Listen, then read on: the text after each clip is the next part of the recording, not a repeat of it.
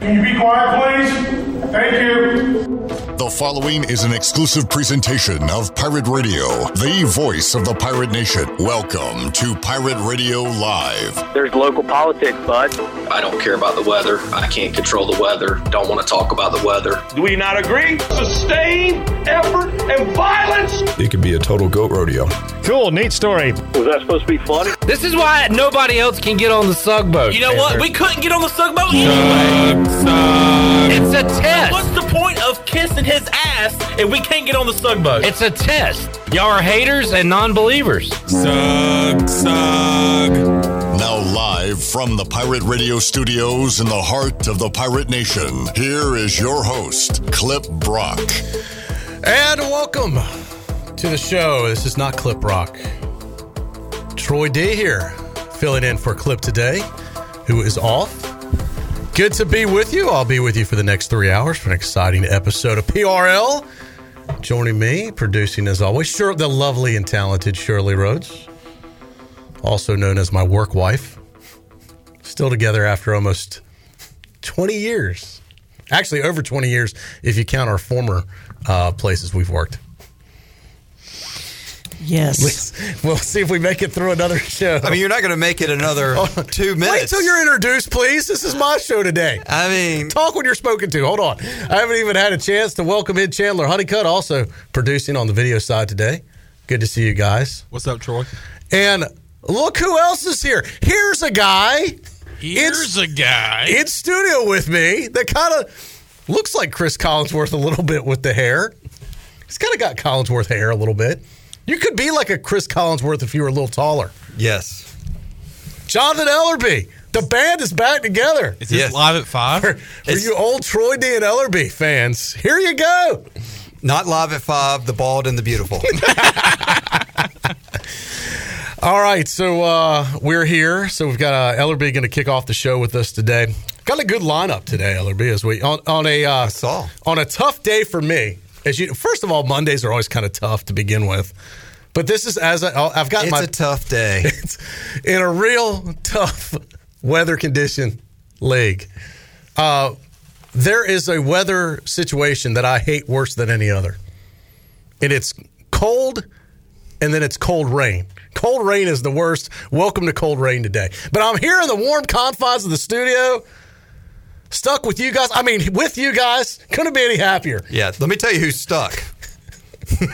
So I don't care whether you're in your car, whether you're in your house, workplace. Just crank up the heat. Hang out with us. We'll keep you warm and happy. But we got chime in. Say hello. Yeah. Love to hear from you. We'll read your comments on our Facebook Live feed.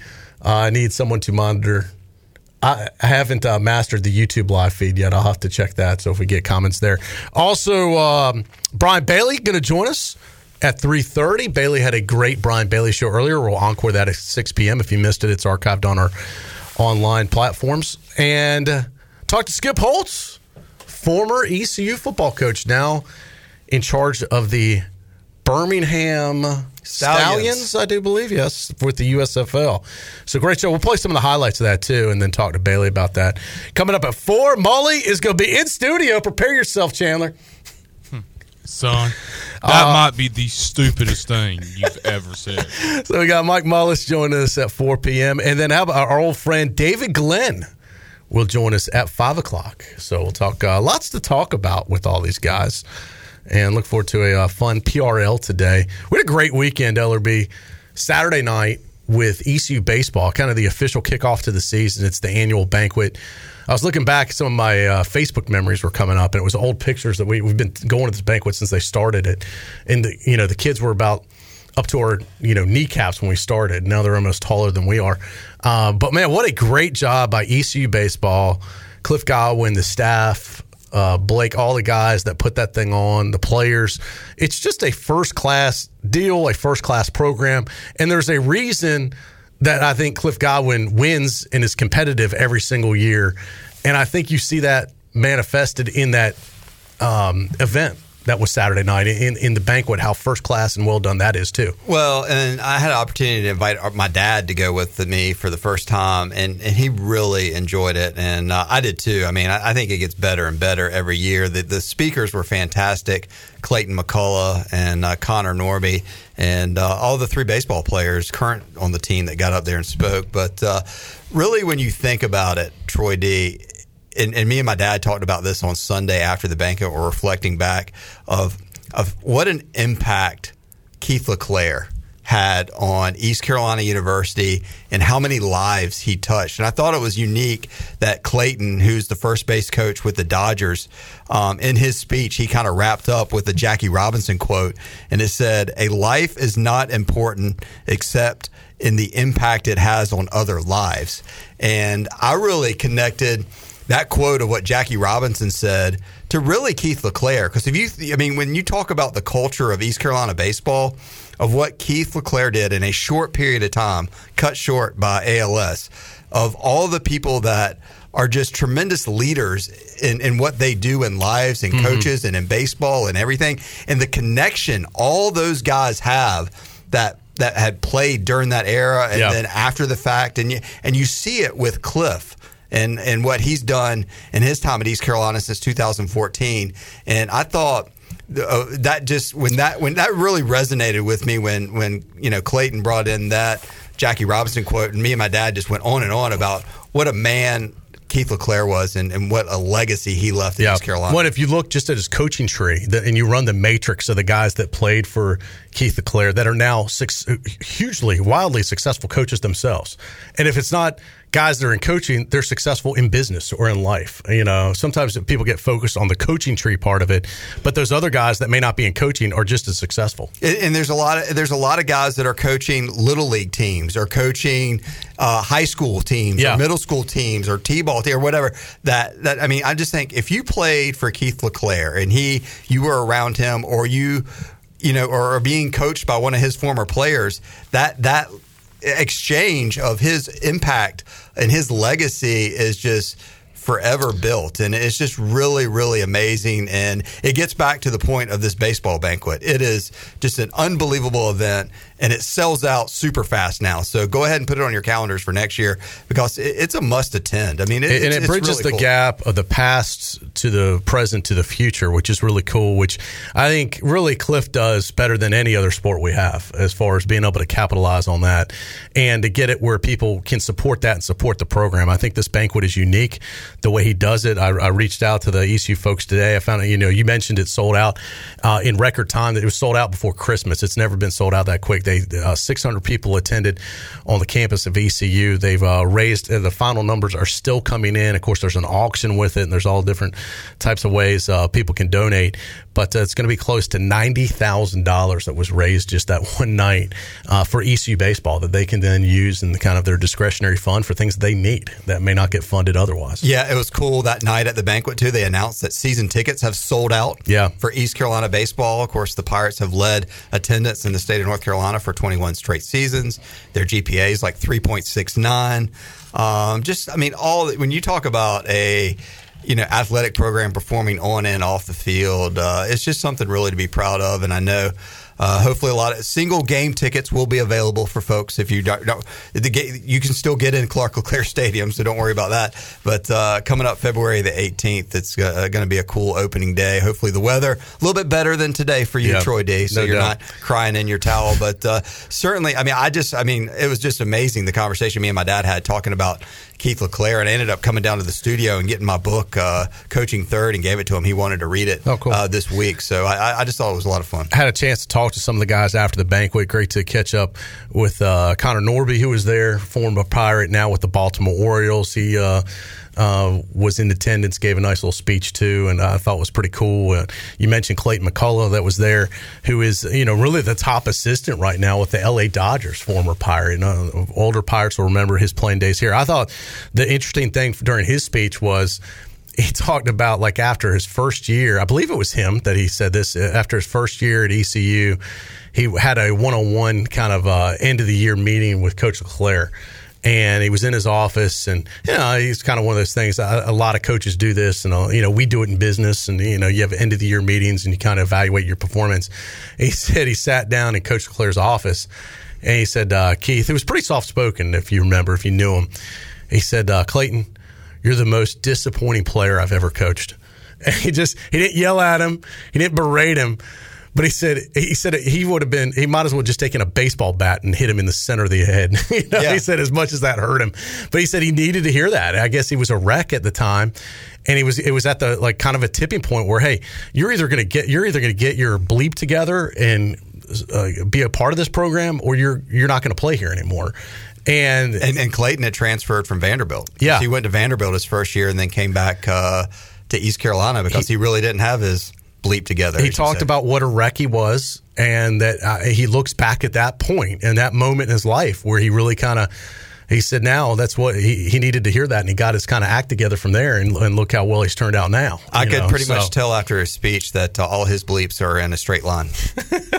They're in order by alphabetical. Connor Norby with a similar story, talking about after his first year having his meeting with Cliff Godwin, and Cliff basically saying, I don't know if we're going to be able to keep you on the team after what happened in his first year. And it was on the field, off the field, all types of stuff.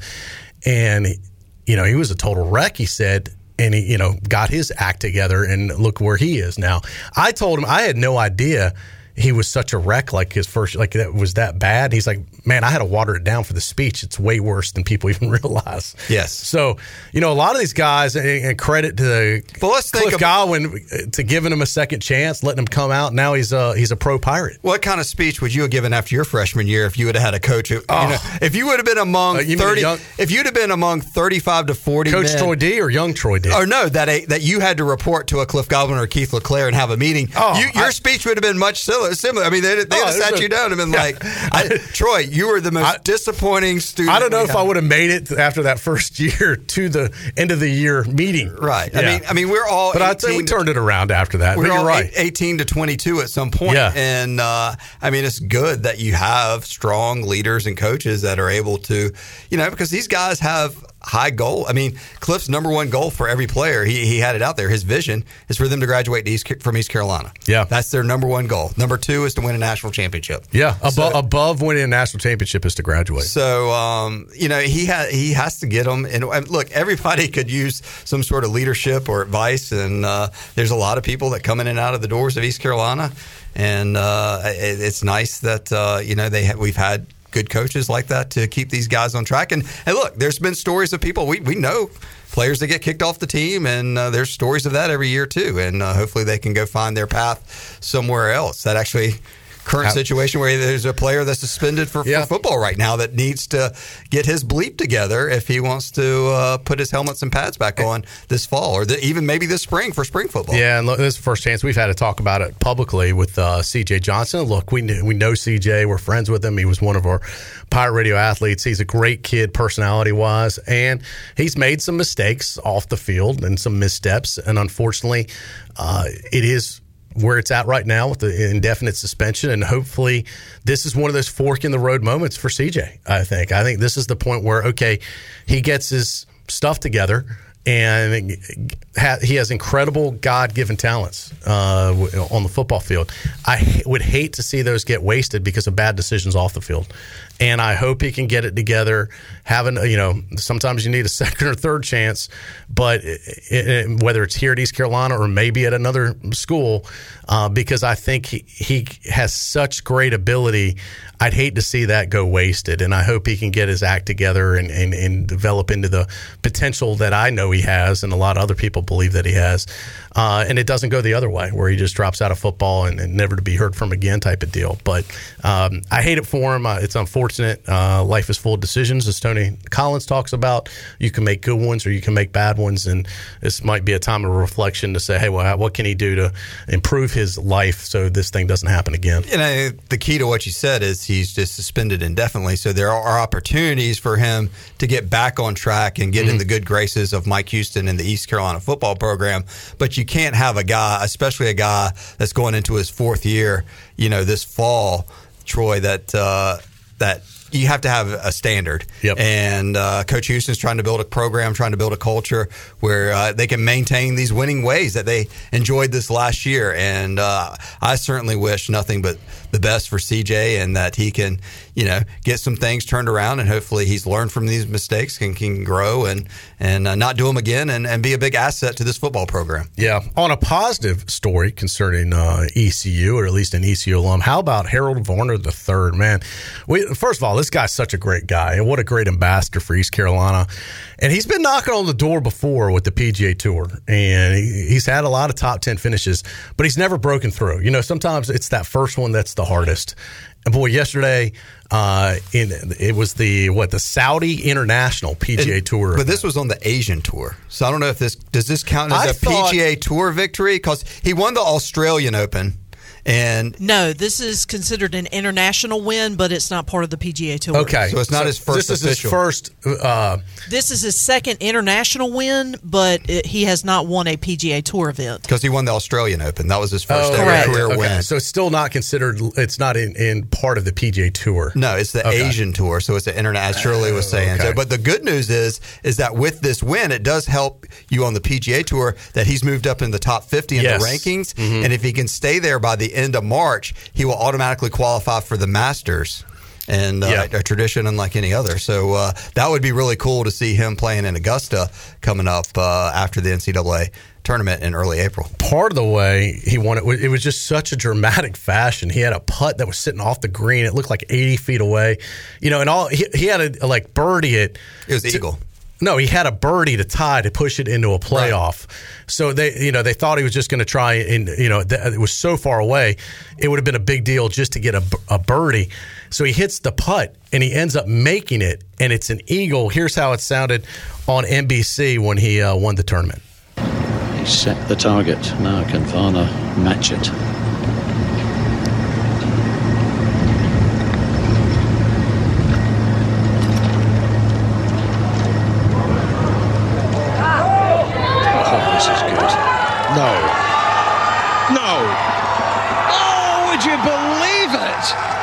What a way to win the biggest tournament of your life. It's an eagle 3. Harold Varner is 13 under par and wins by 1, and Tommy Fleetwood is almost as pleased as Harold is. What a finish. What a putt. And Bubba Watson, to his huge credit, is down to congratulate the man he thought he might be playing off with.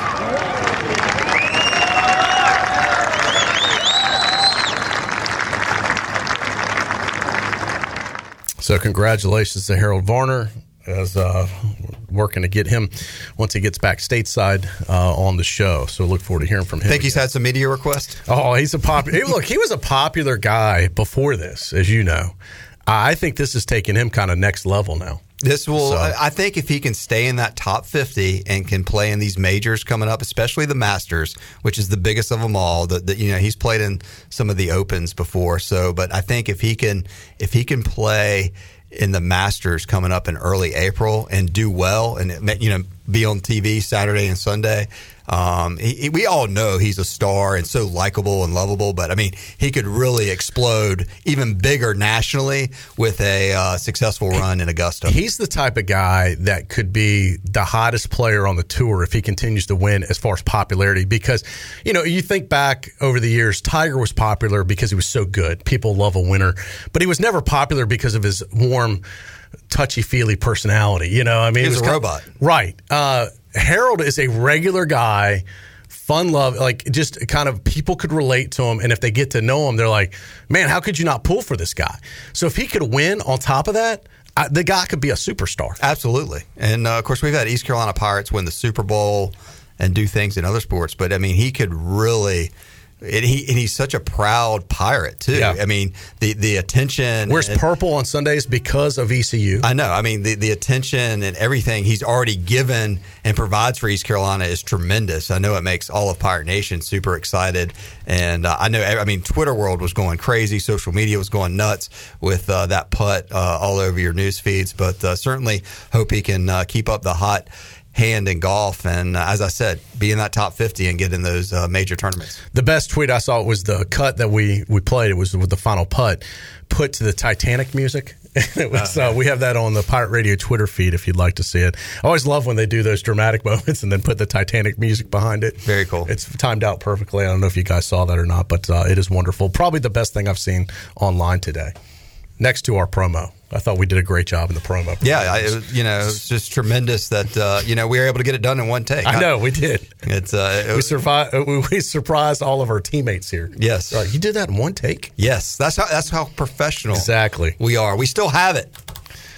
All right, so Troy D. Ellerby here with you. You'll be with me for the rest of the hour, and then we'll be turning. Get some other guests. We'll be turning your seat over to Molly. I'll tell you what, let's take a break right now. We'll come back. We'll hook up with Brian Bailey on our live line. Also, speaking of Bailey, I can't tell whether this is his hair or clips, but it looks like a dog has shed over here. Like, we're going to have to get them hair nets to work over here. Is it gray?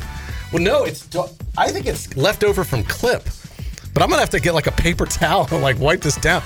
Is Clip shedding? Well, he's got a lot of hair on that head. He does. Well, the one person we're going to go ahead and eliminate from the hair discussion. I'm not a suspect. Is the host. Yes. Is the guest host. I'm like, man, I don't need Clip preparing my food with hair all over the place like this. I know that. Well, when did you become CSI Greenville? Yeah. And I've got a gripe, something that grinds my gears. Something that grinds my gears. I'll have to share it. And it involves one of you people. Uh-oh. Somebody over here. And I have an idea who it might be. Oh, no. I was going to say, don't point at me because I don't care. What could I have done? He wouldn't dare point at Shirley. We'll talk about it. Something Chandler did that grinds my gears. We got a lot more to go. Brian Bailey joins us right after this.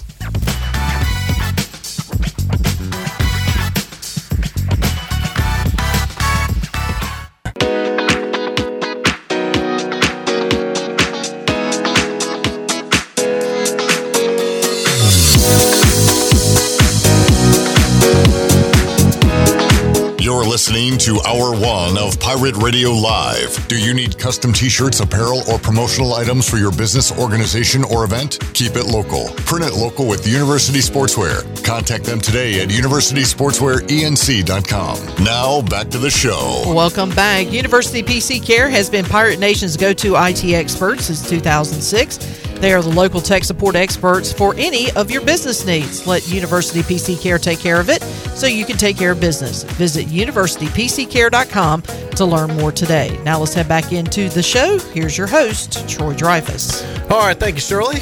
Good to be here with you today, filling in for Clip Brock. I thought she was going to say Clip Brock. No, she did good. That was good. Don't jinx her. She's doing good. There's Ellerby trying to plant a negative seed there. Well, during football season, she throws it back to the Bud Light pregame tailgate occasionally on this program. So. I think you're doing great, Shirley. I don't care what Jonathan says. Mm-hmm. Keep up the good work. She wants to kill both of you guys. Yeah.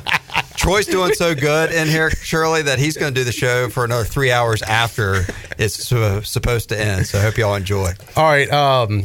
Anyway, welcome back in. Let's go to the live line. Got Double B standing by. Brian Bailey, what's up, B? What's going on? BB. Hey, I saw Lovie Smith, one of the former Bears coaches, has been hired by the Houston Texans, which reminded me, Lovie makes me think of Chicago. Houston Texans makes me think of Texas, which is your team is Dallas. And then I just renewed my season tickets for the Bears today, and I saw we've got a game with the Cowboys this year. That's good. Are we going? Is it in Chicago or Dallas? It is not in Chicago. It is in Dallas. So how did you make the arrangements for this one? And then when we play in Chicago, I'll make the arrangements.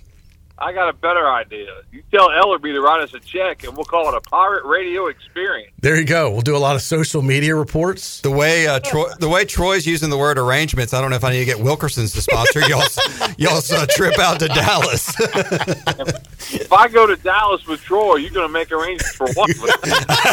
That's what I'm pretty sure. Two go, one come back. Yes. Yeah. No, let's do it, Bailey. That'd be fun, man. That'd be a fun trip. I got Melissa right here beside me. She's shaking her head. So. Shaking her head, yes? All right, we're in. Yeah, I don't think it's that way. Why are you letting Melissa dictate everything in your life nowadays? Hey, that's what that. This is a business sports deal that you work for. This is part of your job right here. She wouldn't mind. She'd let me go if I wanted to go. I just use her as a crutch. Did you hear that? If he wanted to go. Yeah. So which means you just got denied by Bailey don't want to go see his beloved Cowboys. I thought you'd take me to the Star and show me around and, see what it was all about. Well, I tell you what we'll do. We'll at least consider it. All right. There's a couple of trips I'd like to consider because Dallas plays the Tennessee Titans in Nashville next year. I'd like to consider that trip. I'll consider the Bears-Cowboys trip. So we got a couple under consideration. A lot of it depends on when the games are, what time they are. That is true. Kind of football schedule, yeah. That stuff. So. I did see we have a home game against the Washington football team, the Commanders. It's not the Washington football team anymore. I know. It's the Commandos. The Commandos. So wear your appropriate clothing. We also are going to be playing the Texans at home and the 49ers at home. And the Dolphins, Shirley. How about a Troy D. Shirley Rhodes road trip? Boy, we'd have to get that would be a reality show right there. We'd have to get like the professional cameras to record that one. See, Bailey. They might put that one on MTV. See, Bailey, if the Dolphins game can come first, Shirley will definitely kill Troy. And then you can take Melissa to the Dallas Bears game. So I was going to say, if two go, definitely one's coming back. There is probably not anything we could agree on. Because, we're such opposites on stuff. Like, what you like to eat, I don't like to eat. What you like to watch, I don't like to watch. What you like to listen to, I don't listen to. We're like the exact opposites. The only thing we agree on is work and pirate radio stuff. Yeah, we're totally in sync here. Outside of here, it couldn't be any more opposite. That is very true. Yeah. That's why you're my work wife. Hey, Bailey, great show with Skip today. Yeah. Obviously better than this one. I know. I mean, Troy and Shirley are talking. We got you on as a guest. But what was your favorite takeaway from Skip Holtz on the program? It was just fun to talk to him again and think back to memories. And, when you write notes down for a show like that, you don't think of everything. And then when you're talking to him and something else will pop up and, him talking about some of the things like the Hawaii Bowl and some of the experiences that we had and Coach Rock and, It was just really neat to go down memory lane with Coach. I think he really, he sincerely loved it at East Carolina, loved it in Greenville. And, I think that I didn't ask the question, would you come back if it was open again? But I think he would certainly consider it if he wanted to get back into college coaching. It sounds like he's really excited, though, about the USFL deal. I mean, to me, it's fascinating, the whole USFL concept, playing all the games in Birmingham and, the first game of the year going to be on both networks at the same time, Fox and NBC, and all the games in Birmingham. So I asked Coach Holt, I said, you got a lot of pressure on you because all your games are at home. Everybody else has away games the whole season. So I think I'm looking forward to watching them play, though. Brian, how do you think the Spring League will do? You've had a lot of big-time folks try this before with Vince McMahon and the XFL, and you've had some really big-time execs and networks before try the Alliance League. They all failed, and the XFL's failed twice now. What do you think? What will be different about this one? How will this one not end up the same way? And the USF, we should say, the USFL has failed before. Right. Well, I think a lot of folks are skeptical because of all those reasons you just listed. And talking to Skip today, Fox has put so much money into it, and they really want it to succeed. And they're not trying to be a developmental league for the NFL, although some players will go on to play in the NFL. But I think they're just looking to find their own niche in the springtime to have some football. And the USFL had a nice little run. The original did, and now since then they've had all kinds of issues with any kind of spring league. And who's to say if this one's going to work out or not? But they've got a really good lineup of coaches, head coaches in the league, and playing all the games in Birmingham keeps all the travel costs down. Although I don't know how that concept really works. If you're a New Jersey General fan and you never get to see your team, I mean, what makes them New Jersey? They're all in Birmingham. But I think they may look at that later on down the line. But it should be interesting. Do you think there are any New Jersey General fans, though? I mean, these teams don't have any fans. It's like the Washington General fans. They have about as many. I mean, just right now, I can see their strategy of what they're trying to do because, it's just it's a made for TV. Yeah, it's TV programming. Trying to make a few bucks, and then maybe they can sell some gear and get some fans out. Yeah, I think it's a work in progress, but I think some of the adults that were around when the USFL did have its heyday, remember some of that stuff, the Houston Gamblers and the Birmingham Stallions and just all the names from the USFL. I think they'll sell some gear. I think the tickets in Birmingham are only $10 a piece. If you want to go see a game, with any team playing, it's only $10, and I think it's children under 15 get in free. So it's a cheap date, Troy. So if you can find somebody, take them to the Birmingham, to the USFL. Well, maybe some former Cowboys and Bears are playing on their teams, and y'all can go down for a game. Could be. That might be an easier road trip for us, Bailey, than trying to get to Dallas. Right. All right, we'll look into it. I did think it was interesting. We're all Skip fans. We all love Skip when he was here and still like him now. There are some fans that are a little bit bitter about the way he left. I thought it was interesting. You asked, Shirley, this is cut 3. You asked, if looking back at it now, if he would have done anything differently when he left ECU and took the USF job. Well, there's a lot of things that I think anytime any of us get an opportunity to go, hindsight's 20/20. Yeah. When you get an opportunity to see it. And I made the decision I did at the time to have the opportunity to be around my mom and dad, who my mom passed away a year and a half ago at this point, and have an opportunity to spend some time around her, and with my brother being in Daytona Beach and my wife being from Port Charlotte. It was a big family decision at the time. The thing I regret the most as I look back is what we built there in Greenville, and walking away from it, and get people like Terry Holland and the relationship I had with Terry and Ann, and having the opportunity to work with a man like that with the integrity and the class that he had and how he did everything. I think, I wouldn't have left. When you look backwards, but I know why I left, and when I look at the time that I had the opportunity to spend with my parents, the reasons that I went were not football related. The reasons that I left were family related, and those are memories that I can't take back. You know what I mean? Those are the times that, as I've realized, we only have our time with our parents or the people that are special to us on this planet for so long. And if that gave me an opportunity to spend a little bit more time with my mom in her final years, then it meant an awful lot to me. So, I think as I look back at it and say, you know what, I never would have left from a career standpoint with what we were doing there, but I didn't leave because I was dissatisfied in Greenville. That's not why I left. I loved our time there. I loved the people there, and I loved everything about it. It was a hard decision for me to walk away. It was a painful decision for me to walk away, and an emotional decision to walk away from something that we had worked so hard to build for 5 years. But from a family standpoint, it was a move that I felt like I needed to make. So, but it doesn't take anything away from the unbelievable memories we had while we were there. All right, that's the voice of Skip Holtz, as heard on the Brian Bailey Show earlier today. We'll encore that at 6 p.m., also archived on all our online platforms. Bailey, we had this discussion last week on the air without you, with some other folks.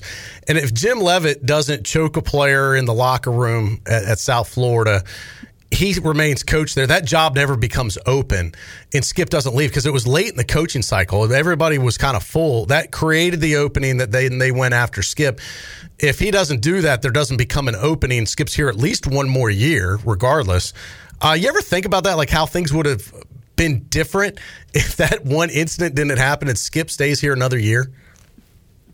Yeah, that's one of the weird things about life and how things, the dominoes fall. I do know that Skip, I think it was Syracuse that he had interviewed for at one point, and I think, part of the things that he didn't talk about, he really wanted to get into a Power 5 conference as a coach, and you can't blame him because obviously the money was much better. I do understand that was a different scenario with his family being down in Florida, and I think that it would have been at least one more year, if that hadn't opened up. The weird thing is, the Pirates played South Florida and Coach Leavitt. We had a chance to meet him, in that bowl game. So it is odd how the dominoes fall, and that's how whatever path life takes you down. And then because he leaves, that creates an opening in East Carolina. They go after, eventually hire Coach Ruff, who brings in an unknown Lincoln Riley at the time, who uses that opportunity to springboard to ultimately to where he is now. Yeah, where is Lincoln now? I haven't heard from him lately. I think it's Southern Cal, or is he at Arizona? He's doing pretty well. It's funny. I don't know if you guys got a chance to watch the latest 30 for 30, but it was debuted on Sunday night, and it was the Tuck Rule with Tom Brady. It's 20 years of the Tuck Rule. Yeah. When that happened, that playoff game between the 2002, yeah, between the Patriots and the Raiders, and they did. It's just Woodson and Brady in a majority of it, and Brady and Woodson talk about what would have happened, because Woodson believes they would have gone on and beat the Steelers and gone on and beat the Rams in the Super Bowl, and that he would have been a Raider for life and they would have won the Super Bowl again the next year. Brady believes that if that Tuck Rule doesn't get called, that he's the backup quarterback to Drew Bledsoe, and his story's written so different too. So it's always fun to look back, especially locally, at the Skip Holtz thing of how crazy that played out. But the Tuck Rule was the same thing, and it was really fascinating watching those guys who were former teammates at Michigan talk about that game, because Woodson was the guy that hit Tom Brady that basically called the fumble or the Tuck Rule. So it's always fun to look back at these crazy moments in sports and play the ifs and buts and what happens. And that South Florida deal, I mean, that was a risk. You're taking a risk because you got a popular coach and an unpopular situation, and so you stepped into all kinds of stuff down there. So I mean, it was a risk that he took. It didn't work out. He had some big wins at South Florida, but it didn't work out totally. And then when he got the job at Louisiana Tech, he turned that thing right around and had so much success, all those bowl wins in a row at Louisiana Tech. So, I mean, he's always had success. And the other question I really thought about asking him, I was going to, and it just slipped my mind, but I was going to ask him if he really in the back of his mind thought he'd have one more college job left in him, and if he was worried at all that this USFL experience, it could propel you to a new job, or it could, limit your options if you don't have any success. But he was so excited about the USFL, and the pictures that Shirley had sent me during the show that the Birmingham Stallions had tweeted out, they were hilarious. Of Coach Holtz and his gear and the flex that he gave. I mean, he sounded really excited about the whole USFL experience so far. Yeah, those would have been two good questions. Are you interested in getting back into college? And if ECU was ever to open up again, would you look into that? Those are two great questions. We'll put those as the two best questions you did not ask, Brian. There you go. Well, there were a bunch of them good ones I did ask. But yeah. Maybe with a few more years of experience in broadcasting, we'll get you there. We're still grooming you. Well, yeah, and you don't want to ask, if the ECU job opens. Well, I guess you could ask that, because right now Coach Houston's on an upswing where, he might leave at some point, which we all think that's going to happen if they continue to win. But yeah, I mean, I think that's certainly one that he probably would answer in a positive way if he wants to get back into college. If you listen to the interview, though, it really sounded like he was down on college football a little bit. The transfer portal and the NIL agreements and some of that, I think that sparked some of his interest in this USFL gig. I think especially, Brian, with I say older coaches, with these coaches that have been in it a while. I mean, you're not tremendously, any 50 plus, let's say. I think it does wear on them. I think that it's changed so much. You've seen, Roy Williams referenced that when he retired. The whole way college athletics has changed. And a lot of it is through the transfer craziness. A lot of it is now with this NIL deals. I think these old school coaches, it's just, that's kind of almost the final straw for some of them. I think some of it, too, had to be with Skip, with the way Conference USA has really dwindled down to nothing, too. And Louisiana Tech, Conference USA was rated by the American, and there's not many teams left in Conference USA. So I'm sure a lot of that had to weigh heavy on Skip over the last year or two as well. Yeah, I think that's right as well. And you look at what's happened with the American losing the teams that they've lost, and then trying to restock their shelf, and the Conference USA, man, they were stripped bare. So yeah, that had to weigh on him with the whole situation. And as he said, when you stay at some place long enough, he was on his third AD, he said, and those athletic directors, they want to come in and they want their own people in because it's their job on the line. So he kind of understood the whole process, and it was, interesting. So he kept saying that they wanted to wake up in the morning and really be excited about something, and he was excited about this USFL venture. I think Skip would make a good athletic director. What do you think, Bailey? I think so too. I mean, he gets along with people. He knows how to raise money. We saw that firsthand with the Drew Steele Center, with him and Coach Steele going out and getting everybody involved in that. So I think that he really, he could certainly do that if that's what he has an interest in. There's so many, levels to being an athletic director, so many layers, but I think he'd be a good one. Hey, what did you, this is the first chance I've had to ask you this, Bailey. What did you think of the new team formerly known as Redskins, now I want to say Commodores, the Commanders? Maybe Commodores would have been better. What do you think of the Commanders? I just think, and it's because I'm a big Cowboy fan. People can say, well, you just don't like them anyway. But I just think they missed a big chance to do something with their history. I mean, I'm one of those I always thought the Redskin logo and the Redskins was more to honor, those people than anything else. But I get the fact that maybe that's not how they took it. And if you put everything in the bowl and say, okay, we're going to change the name, you got to change the name. Okay, I'm right there with you. Let's change the name. They could have done so many, to have, to kind of share in their history, because their history is the NFL's history and it's the Dallas Cowboys history. And I mean, it's all linked together.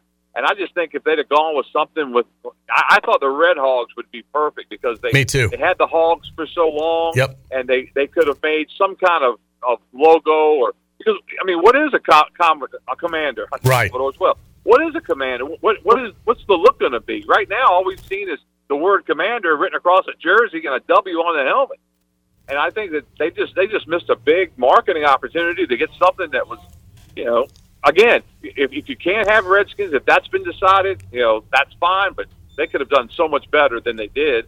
And it wouldn't surprise me in a couple of years if they changed it to something else. Yeah, you never know. I do think Red Hogs would have been really cool to tie into their history and come up with a new logo and something different. No, there is no other team out there like that. But anyway, I did see someone post online last week. Well, at least they'll have Cowboys versus the Commies. The Cold War continues this fall. America's team and the Commies. So there you go. Maybe that's the rivalry renewed right there. Bailey, who you got in the Super Bowl, Bengals or Rams? I keep going back and forth. I think the Rams are probably, have more talent. I think Cincinnati, I like Joe Burrow. I don't think the event is going to be too big for him. So I'm going to pick Cincinnati, a little bit of an upset. But I think the Rams do have more talent. And I really don't care who wins it, but I hope it's a good game, and I like Joe Burrow, so I'm picking Cincinnati. Bailey, what's the one food you're going to have on Super Bowl Sunday? Well, I got to work, so whatever they bring to the station, I'm going to munch out on that, I guess. But probably some nacho chips at some point. So you're working the whole day, Super Bowl Sunday? Well, we haven't really decided. We're not sure. There's golf that day, and I haven't looked at the schedule to see. I know my man Garrett had to go out of town for something, so he's going to be gone. So I'm working Super Bowl Sunday, and it's kind of, it's 6 o'clock on Super Bowl Sunday with the game starting at 6:20. Not that anybody watches before, but they certainly aren't going to be watching at 6:20 when the game's getting ready to kick off. So we'll have something there, but we'll have post-game from the Super Bowl and that kind of thing on the 11 o'clock. NBC's got the Super Bowl, isn't that right? Yeah, they do. Brian, you could do your sportscast at 6:20 Sunday, completely buck naked, and no one would even know. Yeah, I may do it that way just to see if everybody calls. Maybe one grandma or someone that doesn't know it's Super Bowl Sunday, but I think you'd be pretty safe. Yeah, I think you're right. So, all right. Well, good luck, B. We'll catch up with you down the road. Once again, the Brian Bailey Show coming up on court tonight at 6 o'clock. If you missed it, great interview with Skip Holtz, former ECU coach, current USFL coach of the Birmingham Stallions. That's a mouthful. Birmingham Stallions. Yeah. And then we have it archived online in case you missed it there, too. So we'll catch up with you again. Thanks, B. All right, sounds good. All right. Take care. Hey, enjoy tonight. I know you got a big game tonight you're going to. Yeah, I'm going to go see the Virginia Cavaliers and the Duke Blue Devils. Yeah, Duke off their fresh stomping of the heels I saw over the weekend. I bet you there won't be any F Coach K chance tonight. I don't think there will be. Yeah, the Tar Heels might have regretted that one, huh? I think they probably did. I think Coach K got up in the huddle and said, okay, boys, let's go to it. They did. Yeah. Well, he gave them a lasting memory. All right, Bailey, drive safe. We'll talk to you soon. Sounds good. Y'all take care. All right, Brian Bailey join us. We'll take a timeout. We'll come back. We'll get ready to wrap up hour 1 with Ellerby. Hour 2 on the way. The Mully Band is here. Coach Mike Mullis alongside. Going to be taking your seat in just a few minutes. He was at the ECU baseball banquet as well. Yes. On Saturday, so he can chime in on that and so much more. Talk to all things Mullylicious. Came up with a new word. Congratulations. Mullylicious. All right, we'll take a timeout. We'll come back. PRL rolls on right after this.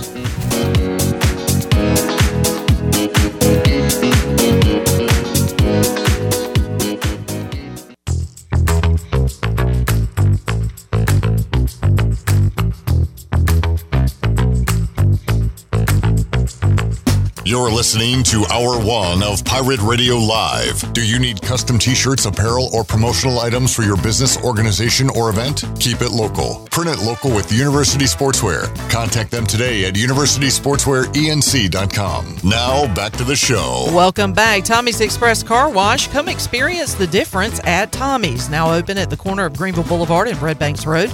Doesn't your car deserve it? Visit Tommy's Express Car Wash today. Now let's head back into PRL. Here's Troy. All right, thanks, Shirley. Super Bowl coming up this weekend. We'll have live coverage of the Super Bowl here on Pirate Radio. Live radio coverage starting at, what time do they start now, Shirley? Probably around noon? Or is it 2? I think it's going to be either 1 or 2. Okay. I don't have the schedule right in But if front you're of me. out driving around, I talk to so many people too. They might go to parties, but they leave at halftime and they're in their car. So you can flip over on any one of our 4 pirate radio stations. Will be simulcast on all 4. 92.7 FM, Greenville, Winterville. You got 104.1 FM in Washington. And then, of course, our heritage stations, 1250 AM in Farmville and 930 AM in Washington. So we'll have a simulcast of Super Bowl. What is it? Super Bowl 56. 56. I was going to say 54. Yep. 56. Tell us about Super Bowl 1, Troy. 56. I was at Super Bowl 20. And I've been to 2 Super Bowls. I was one with you with the Panthers. Mm-hmm. And then I was at the 85 when the 85 Bears went to the Super Bowl. We've heard about that. Yeah. Pretty awesome, as you might know. Greatest defense in the history of the NFL. But enough about them. Speaking about this Super Bowl, you were asking Bailey what he wants to eat. What are you going to eat for Super Bowl Sundays? I always like wings, man. Wings are always I thought you were going to go meatballs. I would have lost money on that. No. I would have said Ellerby's definitely a meatball guy. Wants to put those meatballs in his mouth. Meatballs are good. Meatballs, wings, and nachos are, you can't really go wrong if they're on a menu at a party or just at your house in general. Jelly beans? Will there be jelly beans? No, it's not Easter yet. Wow.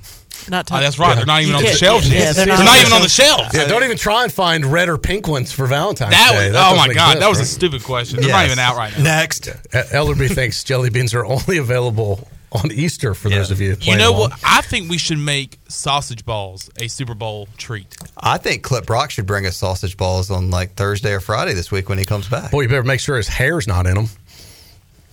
As much as that's barbecue. That's kind of stressing you out. There's one hair. Just because you don't there was multiple hairs. I brushed one on the ground, then I found 2 or 3 more. You could only dream to have those problems. Troy's like, I'm projecting my jealousy. He's getting all angry up here with hairs on the desk. You mentioned the tuck rule earlier. I vividly remember that game because I was in Las Vegas with my cousins in 2002 when that was going on.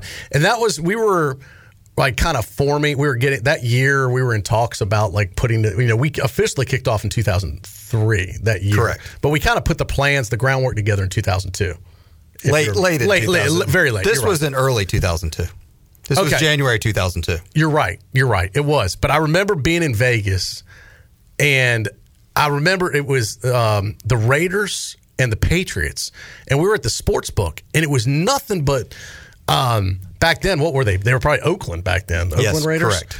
The Raider fans were everywhere in the sport. It looked like a home game for the Raiders in Las Vegas. Raiders and Lakers fans are big in Vegas. Yes, and I just remember going I think it was the guy that worked at the sports book that I was talking to, a waiter or whatever. I was like, man, this is unbelievable how many Raider fans are here. He's like, yeah, man, Raider Nation really shows out for this. Was that John Gruden you talked to? Yeah, man. You got to remember it. This is 20 years ago. And I was like, Raider Nation. That's the first time I've ever heard that term. I was like, damn, that's pretty cool. Raider Nation. Yeah, man. And I remember coming back talking to you, and I was like, and at that time, nobody was using that term. And I remember once we started Pirate Radio, I remember thinking about that. And I at first said Pirate Nation. Didn't sound right at the beginning. But then we said, we're kind of, Pirate fans are everywhere. They show out. I said, why don't we be Pirate Nation? And we said, we kind of branded the station, as you know, as the voice of the Pirate Nation. Got a trademark on it and everything. And we're the first to use Pirate Nation. Now it's everywhere. But that, I remember that weekend, and I'm not saying that couldn't have got picked up and started by someone else eventually, but we were the ones that started it here in Greenville and at East Carolina, and now it's everywhere. But that was the time at that game I was like, man, Raider Nation, that is a cool term. That's probably the only thing you remembered from that Vegas trip. Honestly, you're probably right. Yeah, man. The rest of the time, it was a lot of blurry times. It was Red Bull and vodkas, and then I remember. I don't even know if they had Red Bull back then, because Red Bull may not be 20 years old. That might be a newer drink. Wow. I would say there was not. That was probably had to be gin and tonics back then, or vodka tonics. I don't think Red Bull. Let me go to my Red Bull. What do you call us, Chandler? The sports reporter guy. He's our Google reporter. Breaking news. Let me go to my breaking news cohort. Chandler Honeycutt of when Red Bull was invented. Let's see. Red Bull is a brand of energy drink sold by Austrian. Don't worry about the name, just with the year. Since its launch in 1987. All right, so maybe it was possibly in Vegas then. Man, if it had been in 89, would have just added to.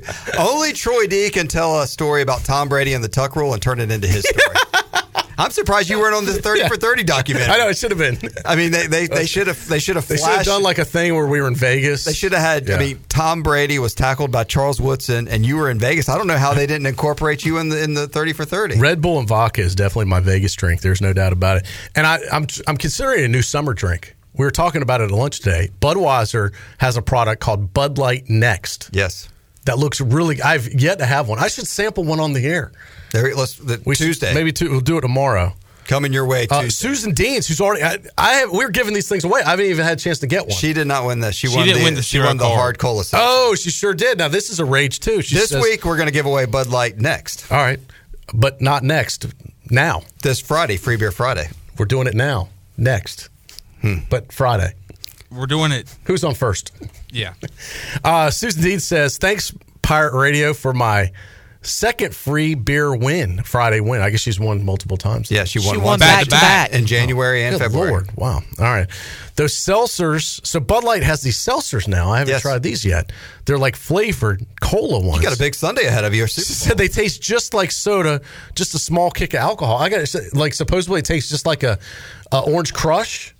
Sunkiss. Or a Sunkiss. They taste like a Pepsi, but they have alcohol in it. Yes. It's kind of cool. We need to get you loaded up for this. I got a lot of work to catch up on. You were talking about the Bud Light Next. It is completely different. There's no carbs. There's zero carbs. And only like 80 calories. I said that last week on the show. This is like I saw a billboard that said Bud Light Next, 0 carbs. I was like, wow. And I told somebody, they're like, how does a beer have no carbs? I'm like, it's like a mix between a beer and a seltzer. It's like this new drink. I don't know. I got to try it. I hear it's like the hottest drink right now. Yes. They can't even keep We're going to be giving them away this Free Beer Friday. All right. Stay tuned. Get one on ice for me. I want to. Or in the fridge. Chandler, you're in charge of throwing an 8-pack in the fridge. Throw an 8-pack in the fridge. We're going to do a taste test tomorrow on the show. I'll do it next. Do it now. Now? No, I'm just kidding. Next. We'll do it next. That'll be the next Bud Light item. It'll be called Bud Light Now. Now. We're even better than next. Why do we kind of come up with all the good ideas? So anyway, the Tuck Rule was pretty good. You said 30 for 30. Check it out. Worth it. Watch it. And is it online? I'm watching a lot now. You probably go to ESPN Plus and watch it. Okay. It's probably on demand. I know you don't. I watch very little live TV now, unless it's sporting events. I don't really watch much live TV. You've been telling us that for 10 years, Netflix. Grandpa. Yeah. I think I'm like most people, though. I think the regular viewership of normal TV is going way down. Most people are hoping they're not like you. I feel I'm like most people. Most people are changing. I am like most people. The more you talk, most people are changing their habits right now. They're like, I am no longer doing that. I'm going back to How much TV do you watch? I watch zero TV. Yeah. Unless it's a sporting event. I think you're like most people. Unless it's, I'll watch the Super Bowl this Sunday. I'll tell you what I've watched very little of. The Olympics. I didn't even know the Olympics was starting until I was on the show with you guys Thursday. You want to talk about no fanfare this year. I don't think people care about the Winter Olympics. I think it's such niche sports, unless you have nothing to do or you're retired or bored, most people don't pay attention to the Winter Olympics. I think the Summer Olympics is a much bigger deal. I was at Tiebreakers over the weekend on Saturday, and I asked to turn the hockey game off. I was like, can you put a basketball game on there? Right. I was waiting for someone to say, hey, don't turn the TV. Chandler, you're a sports guy, right? Right. You follow sports? Yeah. You want to do it for a living? Yeah. Fair. Can you name one Winter Olympian? No. Shirley, you follow sports? No. Shaun White. All right. Current. Oh, he is a current Olympian. That dude's still doing it? Yes. Oh, This is his last Olympics, but he is competing. All right. Snowboarder, Chloe right? Kim. Yeah. Yes, Yeah, they're okay. both snowboarders. All right. Well, you watch stuff I don't watch. That makes sense. Remember I said I don't watch the Olympics? You watch? Well, then why the hell did you ask me Ellerby, then? can you name one winter athlete? Paul Smith. Who? See? I can just make stuff up. You wouldn't know. Take us to break, Shirley. You know the Smiths. I don't stand corrected. I stand correct. No one's paying attention to the Winter Olympics. Speaking of most people, Mully's up next. I wonder if he's a most person. He's leaving. Oh, look, Mully. I said 4 o'clock. It's 4:03. Gee, I tell you what, you better stay on track with Mully. He's got a union hours, Oh, man. yeah, he's definitely leaving. The opening ceremonies was less than half of what it was the last time at the Olympics. It sounds like you're watching a lot of the No, I Olympics. read stories about it. All right. I mean, for a guy that hates the Olympics, I know. you just been, I just follow it online. You asked me about the tuck roll, told a story about yourself in Las Vegas, and then told us how much we should hate the Olympics. Exactly. And gave us all the stats on it. Exactly. Enjoyed being here. Yeah, we'll see you next time. All right, that'll wrap it up for hour 1. Hour 2 on the way. Molly time coming up next.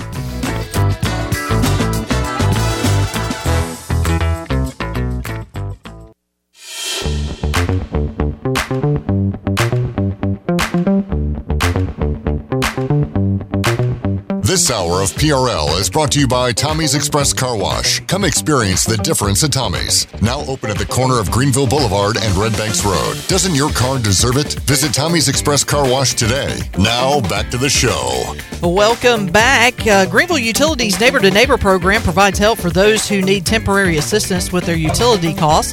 And you can make a difference. Your tax-deductible donation can be added to your GUC bill each month, or you can make a one-time donation, and GUC will make all donations up to $20,000 each year. Consider helping a neighbor with GUC's Neighbor to Neighbor program. And a quick ECU football update, Troy. Stephen Igo just tweeted out just a couple of minutes ago that ECU tight end Brian Gagg has entered the transfer portal.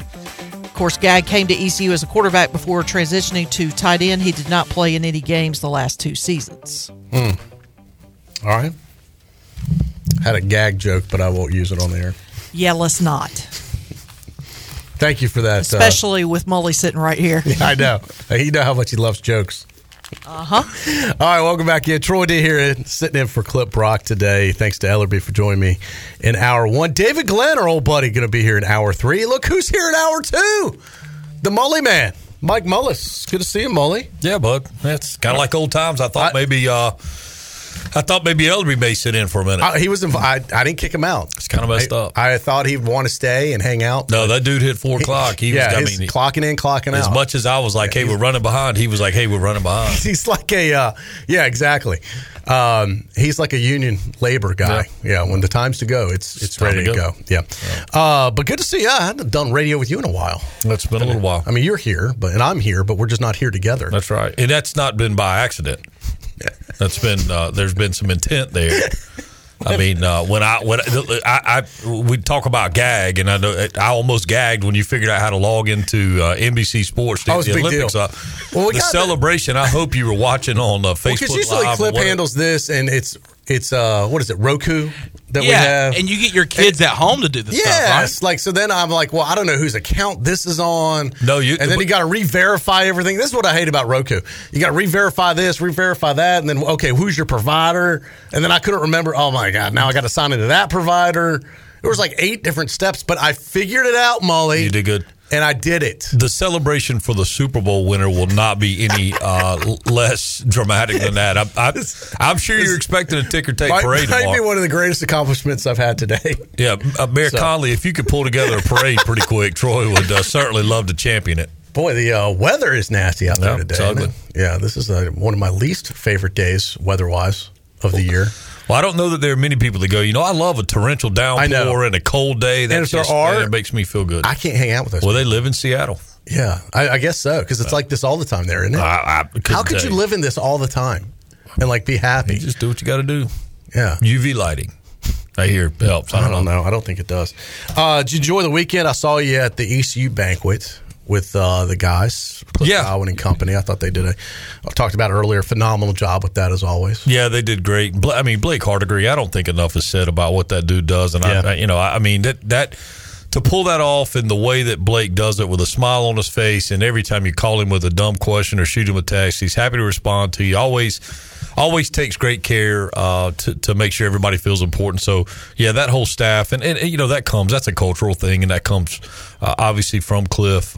So, yeah, it was a great show, and we had pitcher-catcher camp out at North Pitt High School, and speaking of another great show, Ryan Meadows and the staff out there, first class camp, and a lot of camps and clinics that I've worked throughout my lifetime is.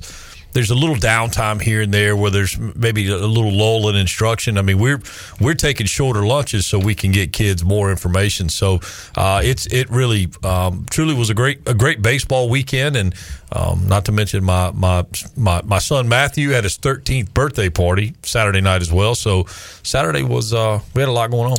What do you do for a 13-year-old birthday party nowadays? You know what? You just hang out at the house. Yeah, that's what my kids like to do. They ate. Yeah.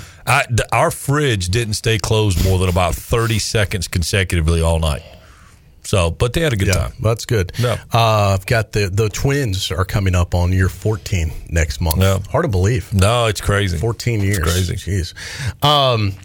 Speaking of baseball, the season gets started a week from Friday, and East Carolina. High expectations this year, Molly. Well, I mean, say this year.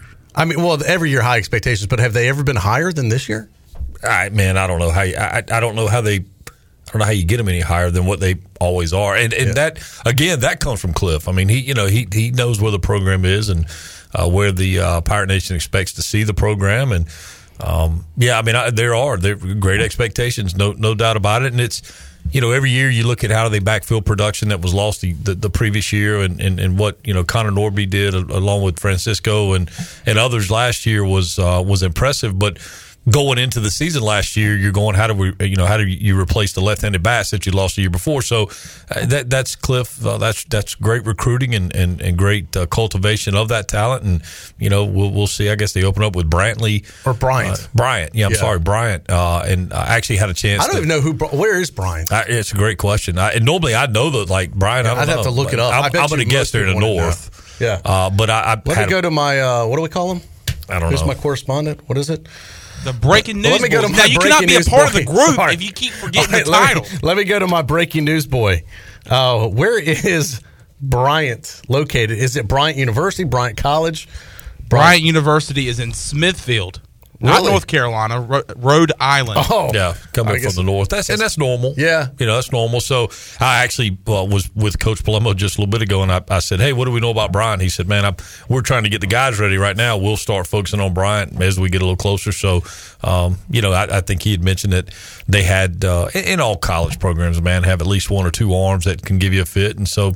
But we'll see. Hopefully the weather will be decent. So back to your coaching days, this would be what you call an indoor working day today. Yeah. Well, today, luckily, Monday is their off day. Yeah. So they got a good one. But and for folks that don't know, you started the first indoor baseball practice facility in Greenville. Actually, probably there was a Grand Slam here at one point, and then Eddie Rhodes opened the strike zone. But to take it to strictly training, more of instead of a recreational kind of where deal. It's not just come in, put a coin in a machine and go hit. We didn't do that. Those are fun. Yeah, they had their place, but we were more instruction driven, and did that for a lot of years, and very proud to see kind of the tradition continue and actually be expanded upon with what they're doing at Next Level. I know a lot of kids.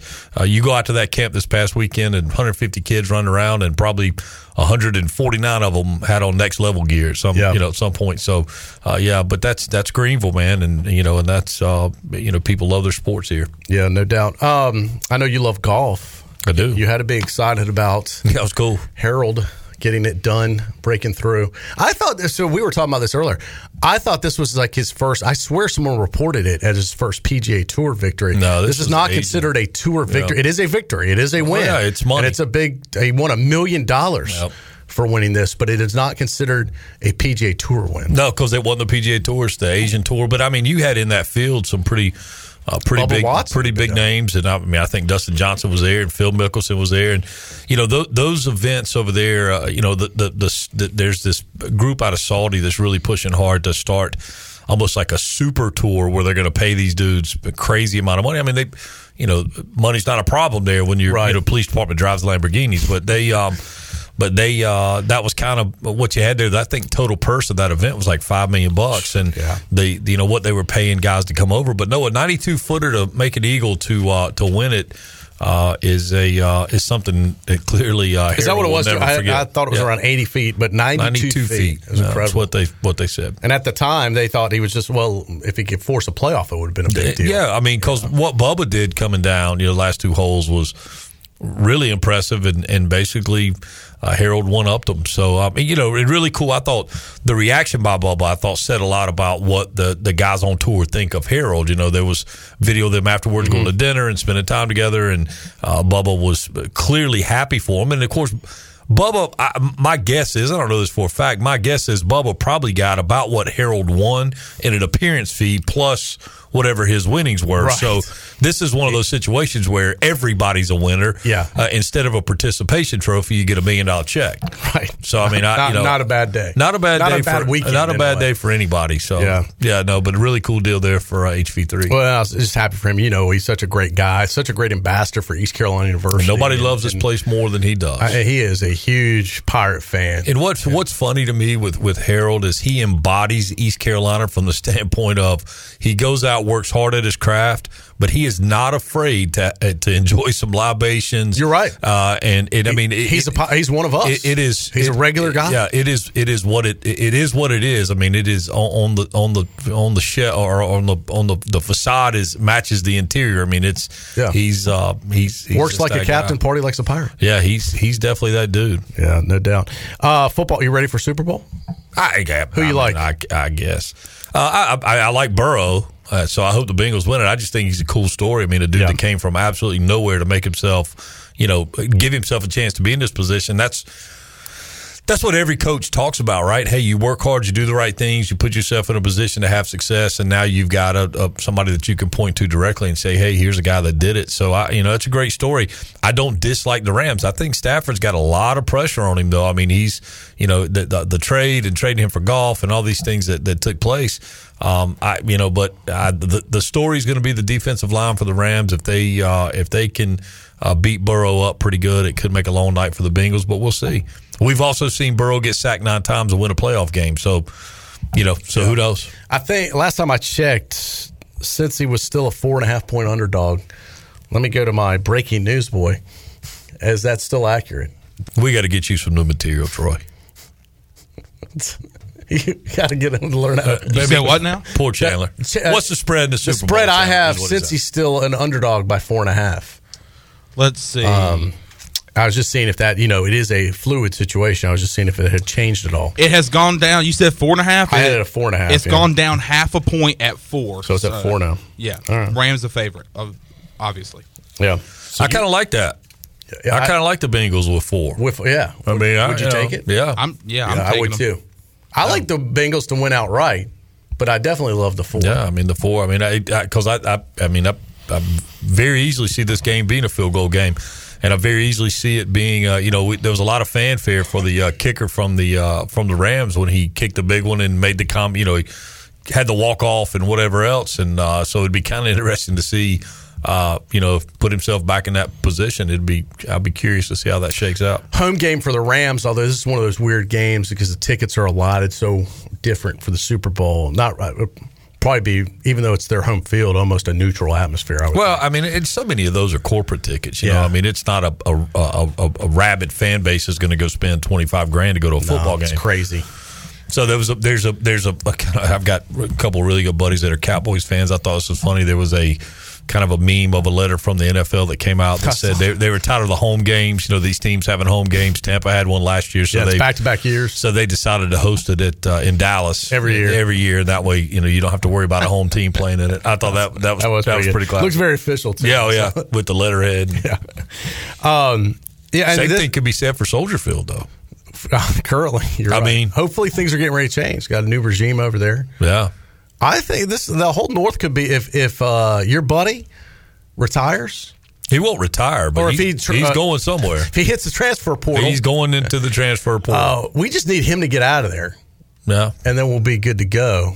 And then I think that we've already rated a coach or two from the Packers. That's the mentality you want to have as a fan. Is all we need is this up. We don't need to get better. We just need somebody to get a little worse, and then we can slide right on by. That is true, because I think we'll get better. We being the Bears, and then I think the Packers could get worse. I think that's if inevitable. Aaron Rodgers is to leave. Yeah, he's gone, and that puts them in a little bit evens the playing field. I don't think the Vikings are necessarily world beaters.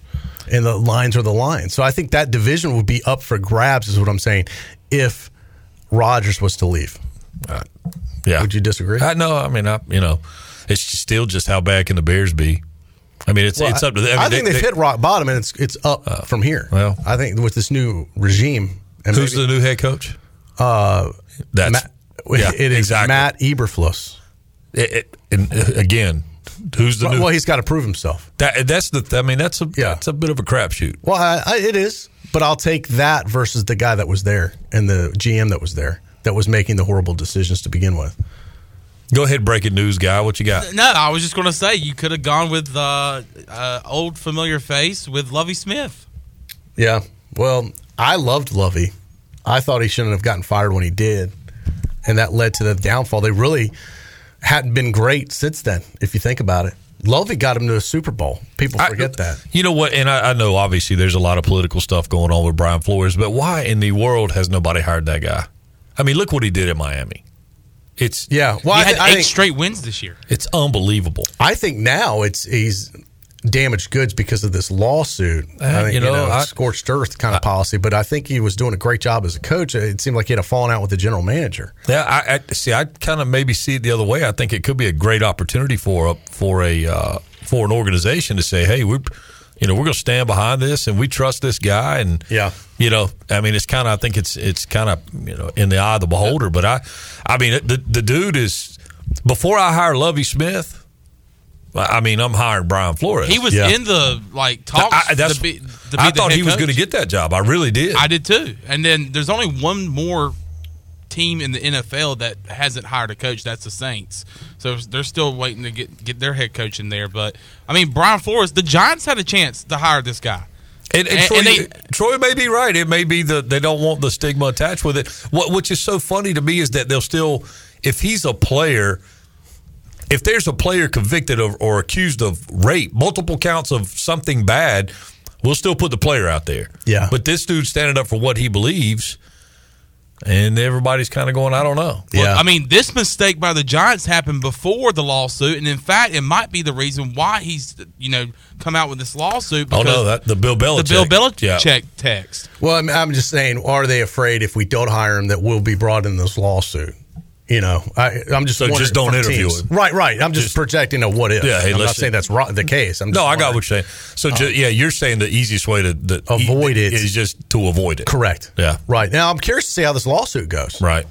Will it go forward? Well, what are they going to do with Ross in Miami? If it comes out that he's paying a dude or willing to pay a dude? I think that's so damning that you end up with like a Jerry Richardson situation. He's got to sell the franchise. Yeah, because to me, that's even worse than anything Jerry Richardson did. Jerry Richardson just made some stupid off-the-field stuff and uncomfortable folks in the workplace. He didn't change the outcome of games. Right. And this is... the integrity of the game itself, Mully. This isn't a perfect world or whatever, but I would have loved to have seen Brian Flores make that part of this deal more public before it became sour grapes or the appearance of sour grapes. Yeah, I don't know how you do that though. I think once you make that public, you're going full blast. Oh no, scorched turf, as I call it. At some point, he did clearly work for the owner of the Miami Dolphins. Yeah. But the hierarchy is that also the NFL. I mean, if you go to somebody in the league office and say, "Hey man, I just want to make you wear this. I don't know how we need to handle this, but dude's wanting to pay me $100,000." I mean, if it came out about the bounty gate, and did he? I mean, who knows? I don't know. Well, that's they said there's one other person that has firsthand knowledge of this.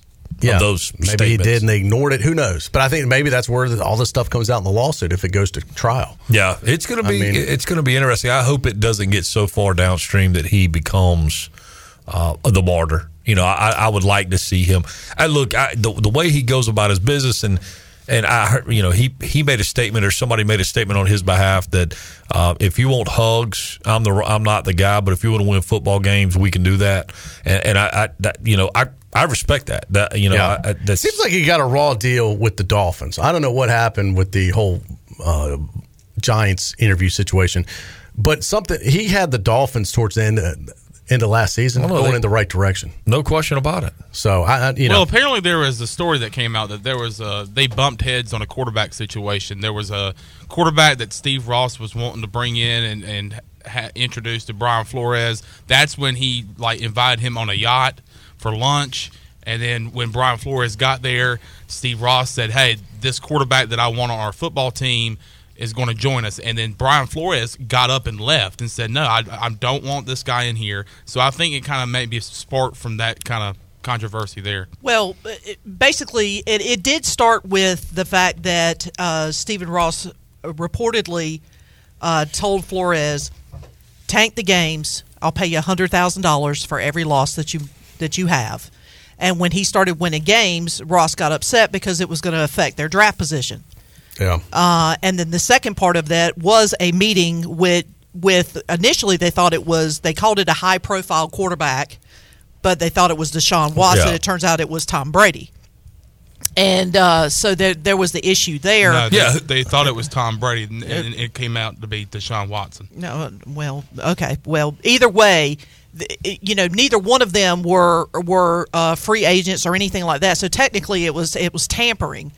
And Flores didn't want any part of that, especially after Ross just kind of conveniently said, "Hey, so-and-so has just arrived in the marina, so he's going to stop by for lunch." Flores was like, "No, I don't want to be any part of that," and just up and left, and that basically soured the relationship between Ross and Flores. And Molly, you got, so we'll see where that lawsuit goes. Let's not forget, you've got Gruden's lawsuit that's out there. It's kind of been quiet lately, but eventually all that stuff's going to come to light. And who knows what's in all the documentation there and all the dirty laundry that gets brought to light from the Redskins, potentially from the Raiders and other people involved that are going to get caught in this crossfire. Yeah, it's sport in general is at a really weird place, be it college athletics, be it the NFL, Major League Baseball can't figure out what they want to do. The NBA's got dudes that are making, tens of millions of dollars that are just basically laying down because they don't want to play for who they're playing for. I mean, come on. When does it stop? And who's holding the ultimate, I guess, trump card or the power here? I don't know, but it is crazy to see. Maybe we can get a better league with the USFL and with, who knows?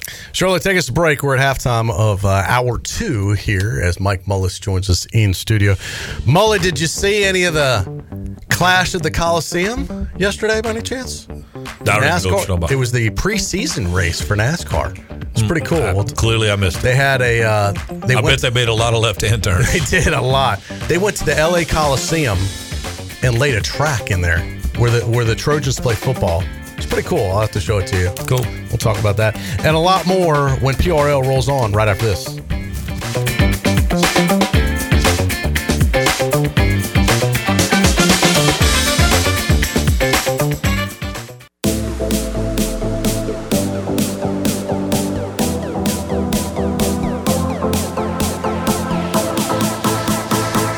This hour of PRL is brought to you by Tommy's Express Car Wash. Come experience the difference at Tommy's. Now open at the corner of Greenville Boulevard and Red Banks Road. Doesn't your car deserve it? Visit Tommy's Express Car Wash today. Now back to the show. Welcome back. Do you have real estate questions about buying or selling residential or commercial properties? Are you curious about this current real estate market, or do you need a property manager for rental houses? ECU alum Scott Harris with RE/MAX and SD Harris Properties can help answer every question you have and show you a stress-free real estate experience that'll be memorable and enjoyable.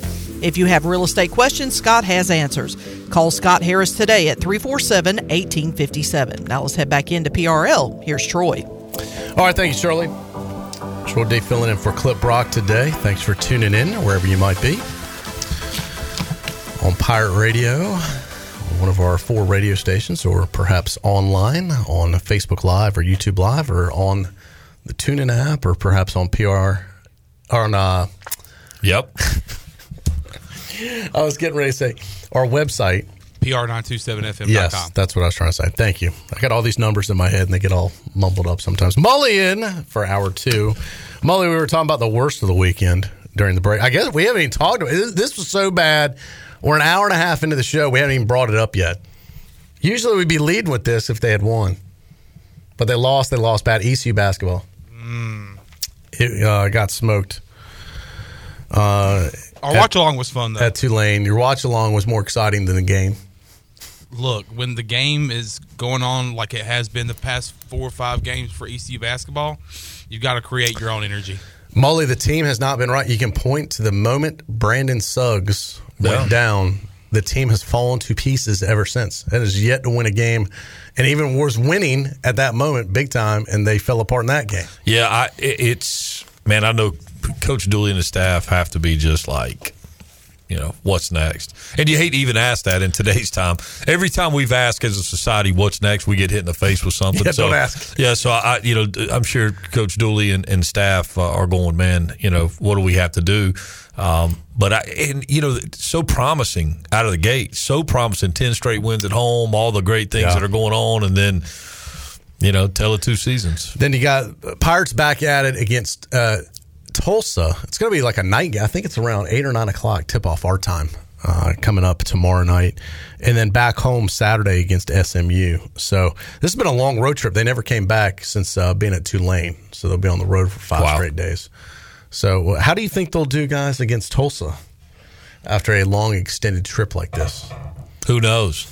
Literally, who knows? When you have teams like this that are this kind of unpredictable, just when you think, then they go out and play great. Yeah. We just don't know. We need the Sugboat back.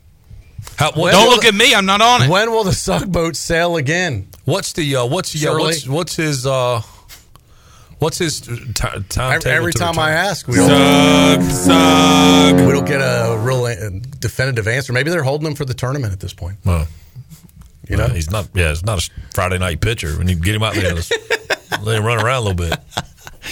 All right, so that's ECU basketball not going so great right now. Another event. I did not watch any of this over the weekend. I don't know if you guys did. It just has zero interest to me.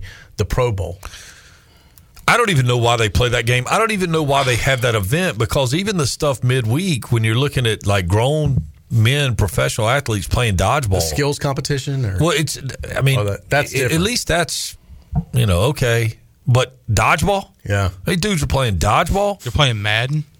Yeah, watching people play Madden. I just don't get it. And then the game itself. Was awful. Just the half-assing and every Deion Sanders came out and spoke out about it. He was like, "Man, just put them in flags, play flag football.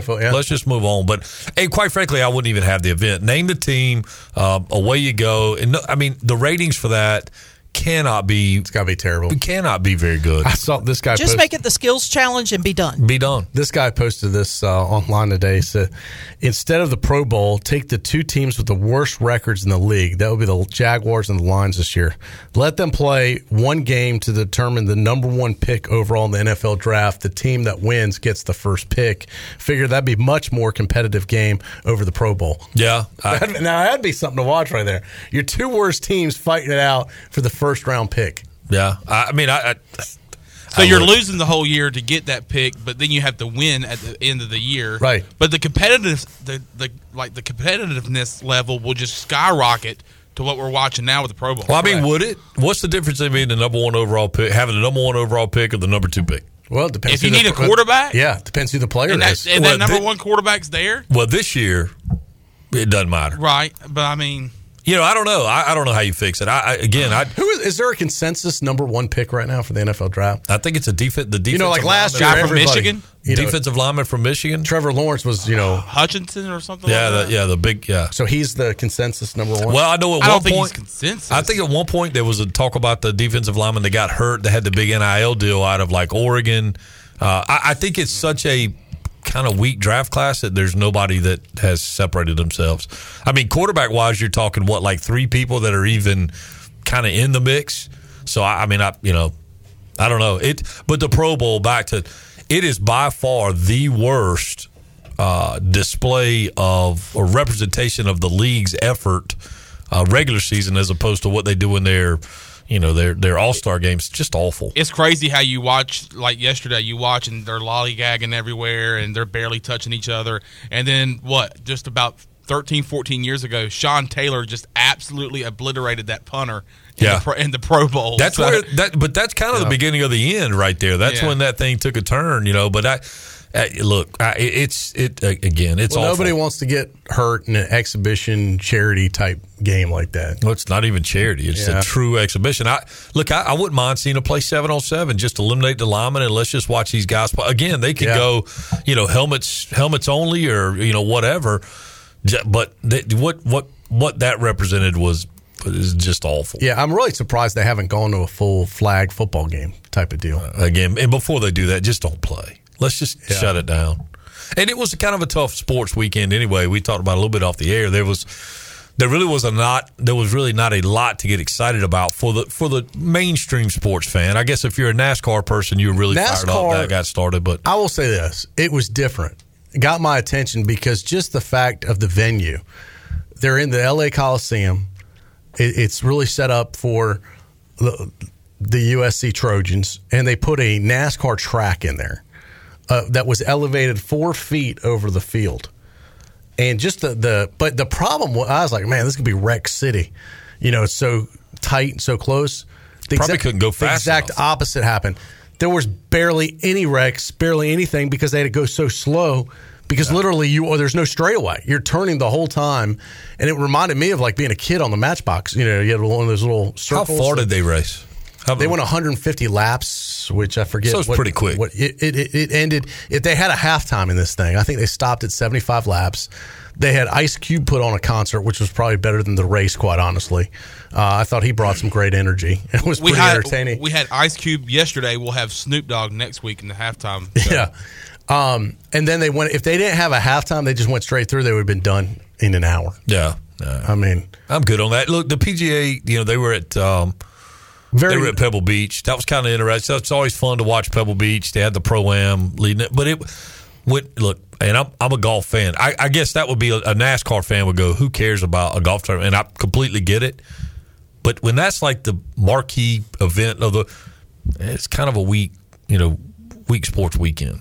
And I'm not an NBA fan. I don't know if there was a great NBA game that I don't know about. I guess the Carolina Duke game should have been the highlight. Yeah, and that was a blowout. Well, and I'm going to tell you, man, the Carolina fans, and I know it wasn't all of them, and I'm sure that all of them do not share the sentiment, but what those that chose to start that chant did was absolutely as tasteless and classless as anything that I've ever seen in college athletics. So in case you missed it, this is the last time Coach K will be in the Dean Dome. Right. As he's coming out into the court, the Carolina fans, let's say, faithful, not all of them, but a lot of them, many of them, start chanting F-bomb, Coach K. And I thought it too, very tacky, especially for Carolina fans that consider themselves that's the Carolina way and doing things the right way. That's exactly the wrong way. That's the exact opposite of how you want to act and behave. And it got picked up nationally. And a lot of bad publicity out of it. The only thing I will say is that's the loudest I've ever heard that play. I mean, they just don't. That's just not their deal. That's true. That's the loudest I've heard that place. Yeah. You've got 2 programs, and you got a guy that. I mean, look. Mike Krzyzewski's been as big a part of that rivalry over his time at Duke as anybody at Carolina's been, right? I mean, that's why it works out so well. And he comes in there for the last time. Look, to me, anything less than a standing ovation for that guy wherever he goes, he's earned that right. And I know what Carolina fans are going to say, and I'm already starting to see some comments that, well, you know what the Cameron Crazies say and what they've done, and that doesn't make it right. I don't care. Look, whatever those college students have done in the past, I'm sure they've done some off-color things, but it doesn't make it okay the way they treated Coach K that day in Chapel Hill. I thought it was disgusting. Is there a return visit to Cameron this year? Or have they already played at Cameron? Or do they play twice this year? Because if they go to Cameron, now all bets are off. I mean, the gauntlet has been laid down, and so I would think they've got one more visit to Cameron, don't they? Shirley, you're my kind of Duke reporter. Isn't there another I'm game? on it. Usually, yeah. I Like was the going to last say game of the they always year? it's always the last game of the year, March 5th, 6:00 at Duke. Yeah, so that'll be interesting one right there. Yeah, so I don't want to hear anything about it. You know what I mean? That is what I would tell my kids. I don't want to hear if you made the decision to go down this path. I don't want to hear anything about it, because the Duke fans they are going to wear them out, especially you beat them by 20. The Duke fans, it's going to be ugly. Yeah, and that's that's his last regular season game. Yeah, right? That's correct. Because then it's the ACC tournament and it's NCAA. Yeah, but obviously I think Duke did what they had to do. Would it beat them by 20 or 21 or something like that? So got on them early and never relented. Yeah, I mean they stuck their foot on the gas and kept it on the whole time. An adage in coaching: don't wake a sleeping dog, and that's kind of what they did with that chant as K's enter. And so I don't know. It wasn't very pretty. Yeah, that's like the old saying: "Don't poke the bear." Don't poke the bear. That's exactly right. Yeah, and it was an ass whooping from the get go too. Oh yeah, it was never close. Yeah, were you listening to the show, Chandler? And now I know what Clip's talking about. He just said. I just said that literally 20 seconds ago. But he was reiterating that. Oh, okay. For the people just now tuning in. Tuning in. Okay, there's my breaking news, boy. Thank you. It was an ass whooping from the beginning. From the get go, It was. right off the bat. Yeah. Well, I mean, and honestly, they probably got what they deserved. They got what they got. Yeah. So Coach K got the last laugh. We are taking. We mentioned that we got the Olympics tuned in, so you had that accomplishment. As Ellerby would say, you won the day. Yeah. So you got that going, and so now we are actually watching the Olympics, and I now realize why I don't watch the Winter Olympics. Why is that? Because it's terribly boring. It is. I agree with you. There are very few sports that are interesting. And this is one of the more interesting sports, Mully. And if you're bored by this, you're really going to hate everything else. I don't even know what they call this. Snowboard. No, but this is like the snowboard, crazy X Game competition one. And I think part of it, and I told my wife last night, these guys are nuts. I mean, you got to give they're credit. They're extremely, incredibly athletic. I think the other thing that takes so much of it away from me is that there are no fans. Yeah. There are no fans. And now I saw a thing this morning on the news. I can't remember who the reporter was, but he was describing what he had to go through to get into the Olympic bubble. Oh, I think it's it's insane. Absolute. I would have said, man, nope, I'm out. And what's NBC does it? Tirico. Yeah, Mike Tirico. He said, I'm out. He left. He left. Oh, wow. Yeah, or maybe he didn't leave yet, but he's leaving the next day or so. Yeah, well, he's coming back for the Super Bowl, but he is not coming back. He said, no, I'm good. I'll do the rest of it from the studio or from my house. It's got to be, and usually what a dream for a broadcaster to be able to do the Olympics. It's got to be the worst one you ever have to do, be stuck in China like that. Again, why have it in China? Why have it? Yeah, well... Because of money. They're making millions and millions of dollars, Molly. You know why. Well, and they also invested millions and millions of dollars on the building of the building of the Olympic buildings, village the village, and a good portion of the snow is not real. It's human created. I flipped over this weekend and I saw I do like the bobsled. I'm fascinated by that. But even that gets boring after a while. But this, I don't know if you guys saw this or not. It was I've never seen this before. An indoor bobsled facility. Usually bobsled is always outside, right? Mm-hmm. It was indoor, it was in a building. The last thing I watched, you know how big those bobsled courses are. The last thing I watched that intrigued me about bobsledding was Cool Runnings, and since then, I'm the Jamaican bobsled team did qualify for the Olympics, so they are there. I watched the giant slalom last night. Which is the very, very steep ski. I mean, you're talking about some serious height, speed, and height. Yep. Yeah, because it's coming down a very steep hill. And two of the favorites to medal in that event, one of them was an American whose name is escaping me right this second, but they wiped out almost immediately because it was so steep and so slick. And I forget the lady's name from Norway. She ended up winning. But I've always fascinated in curling. I like the curling. It's boring. All right, let's take a timeout. We'll get our final break in here. How can you be fascinated by curling? I mean, it's like a barroom game. Well, curling reminds me more like golf or something. I can watch that. I mean, I don't watch it. I mean, curling I like because they just yell for no reason, and I just find it hilarious. Yeah. And what were you going to say? Didn't I say I could be a curling athlete? Yeah. Yes, exactly. I can, which is more reason probably not to watch it. If it's something I can do at my age, Very good really, point. Do we really need It's basically shuffleboard on ice. Exactly. That is my point. It is a barroom game. This is shuffleboard on ice. Still more fun than shuffleboard, though. Molly and I could have a team, and I swear if we spent enough time at it, we'd probably be Olympians. I don't know. We get our break in here. We'll get ready to wrap up hour 2 with Coach Mike Mullis right after this.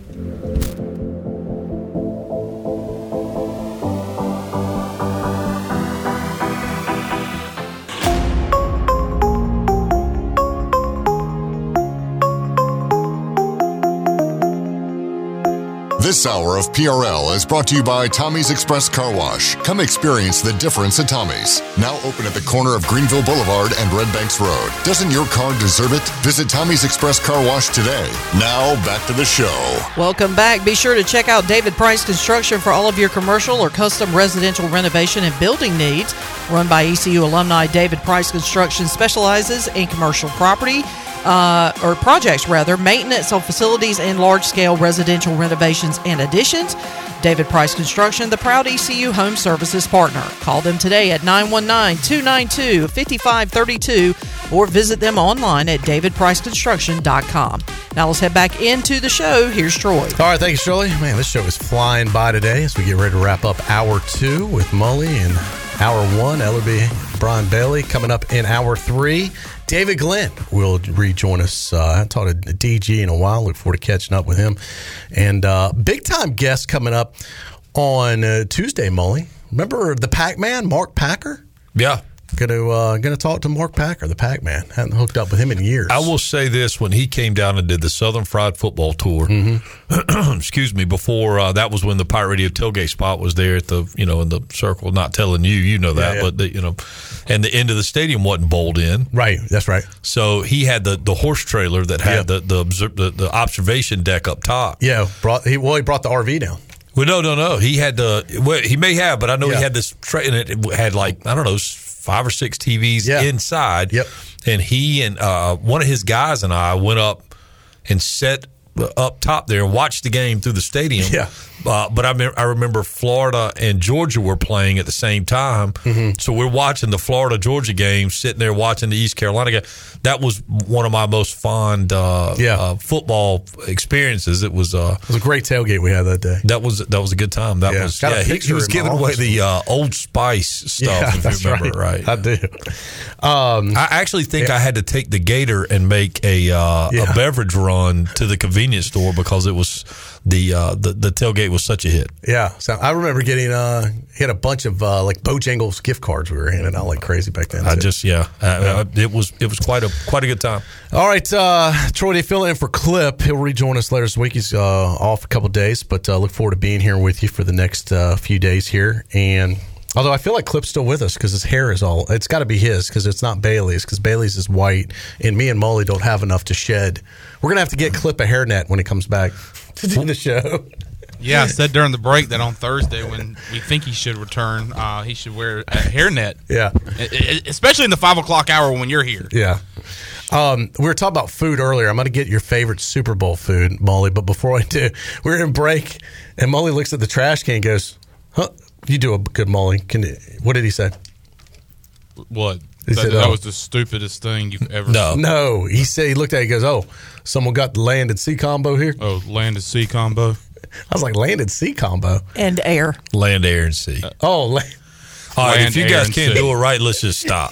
Land, air, and sea. Thank you, Shirley. It was the land, air. I'm like, land, air, and sea combo. What are you talking about? And I was like, all I saw was a McDonald's bag in there. And I guess one of our interns brought McDonald's in, and you saw the box that says land, air, and sea. No, I just saw a box. I mean, I just. Oh. Yeah, so. But on the side it says menu hacks, and they're doing this new thing at McDonald's, I guess, where you can create your. So what is I don't know. What is the again? I've not had one. I just have seen these advertised, and it's a Big Mac, a full-on Big Mac, like nothing deleted from the Big Mac. Which a Big Mac is like 3 or 4 pieces of bread, 2 patties. Yeah, they know the jingle.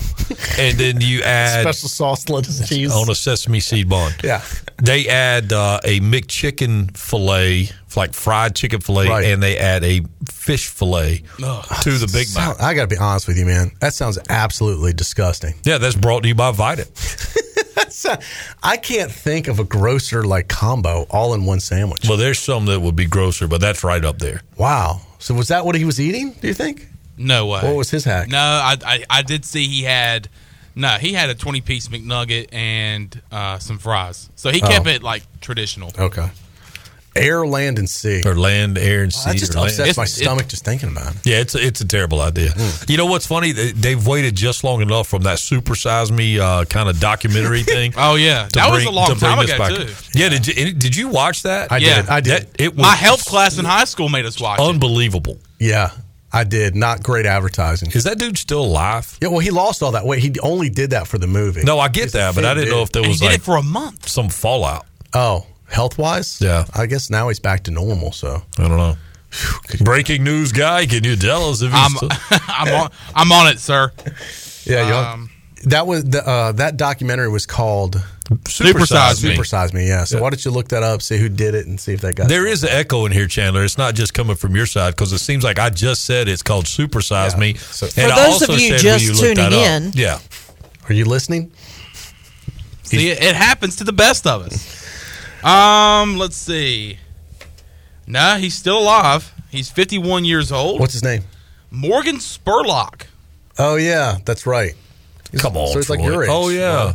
No, I remember that. My age? How old are you? I'm not 51. I'm not 50. Oh, really? No, you're the old guy. No, I don't know about that. I tell you what, man, this guy really took a turn after Super Size Me. What Because happened? the next film he did was Where in the World is Osama bin Laden? Hmm. After he did one about McDonald's. Yeah.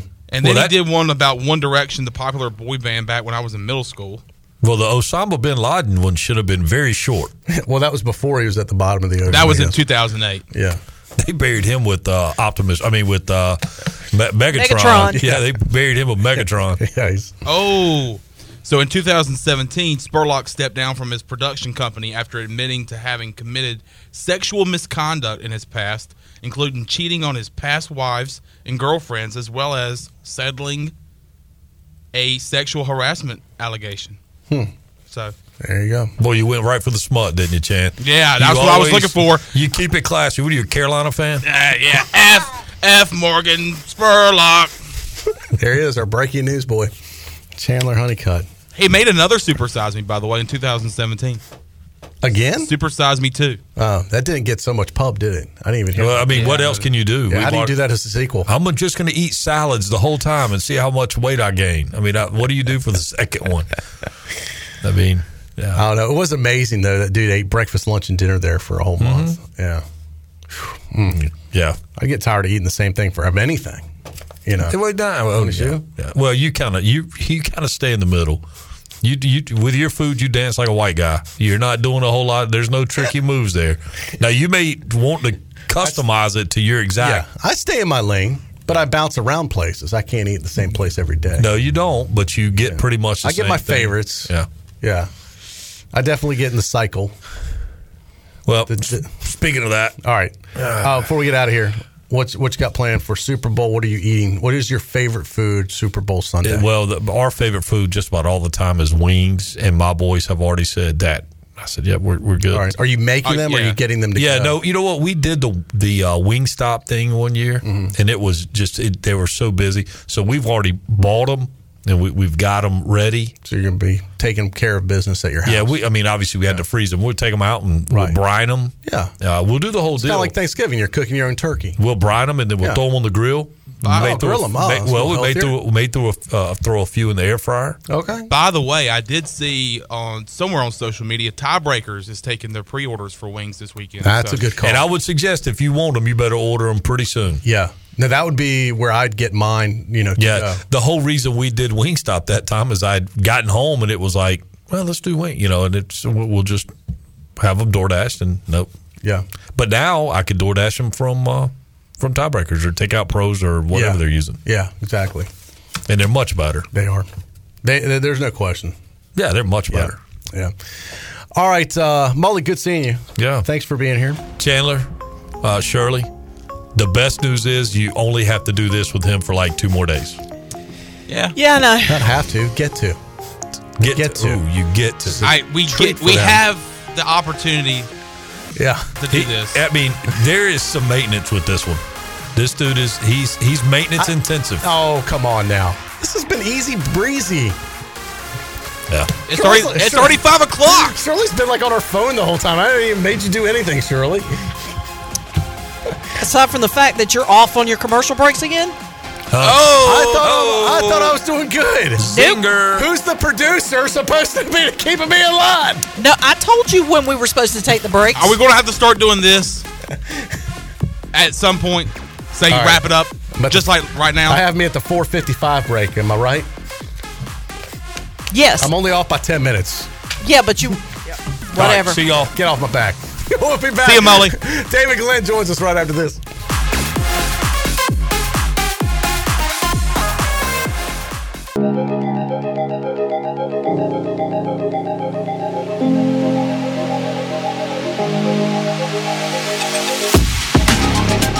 You're listening to Hour 3 of Pirate Radio Live. This hour of PRL is brought to you by Bud Light, reminding Pirate fans to stay in the game and drink responsibly.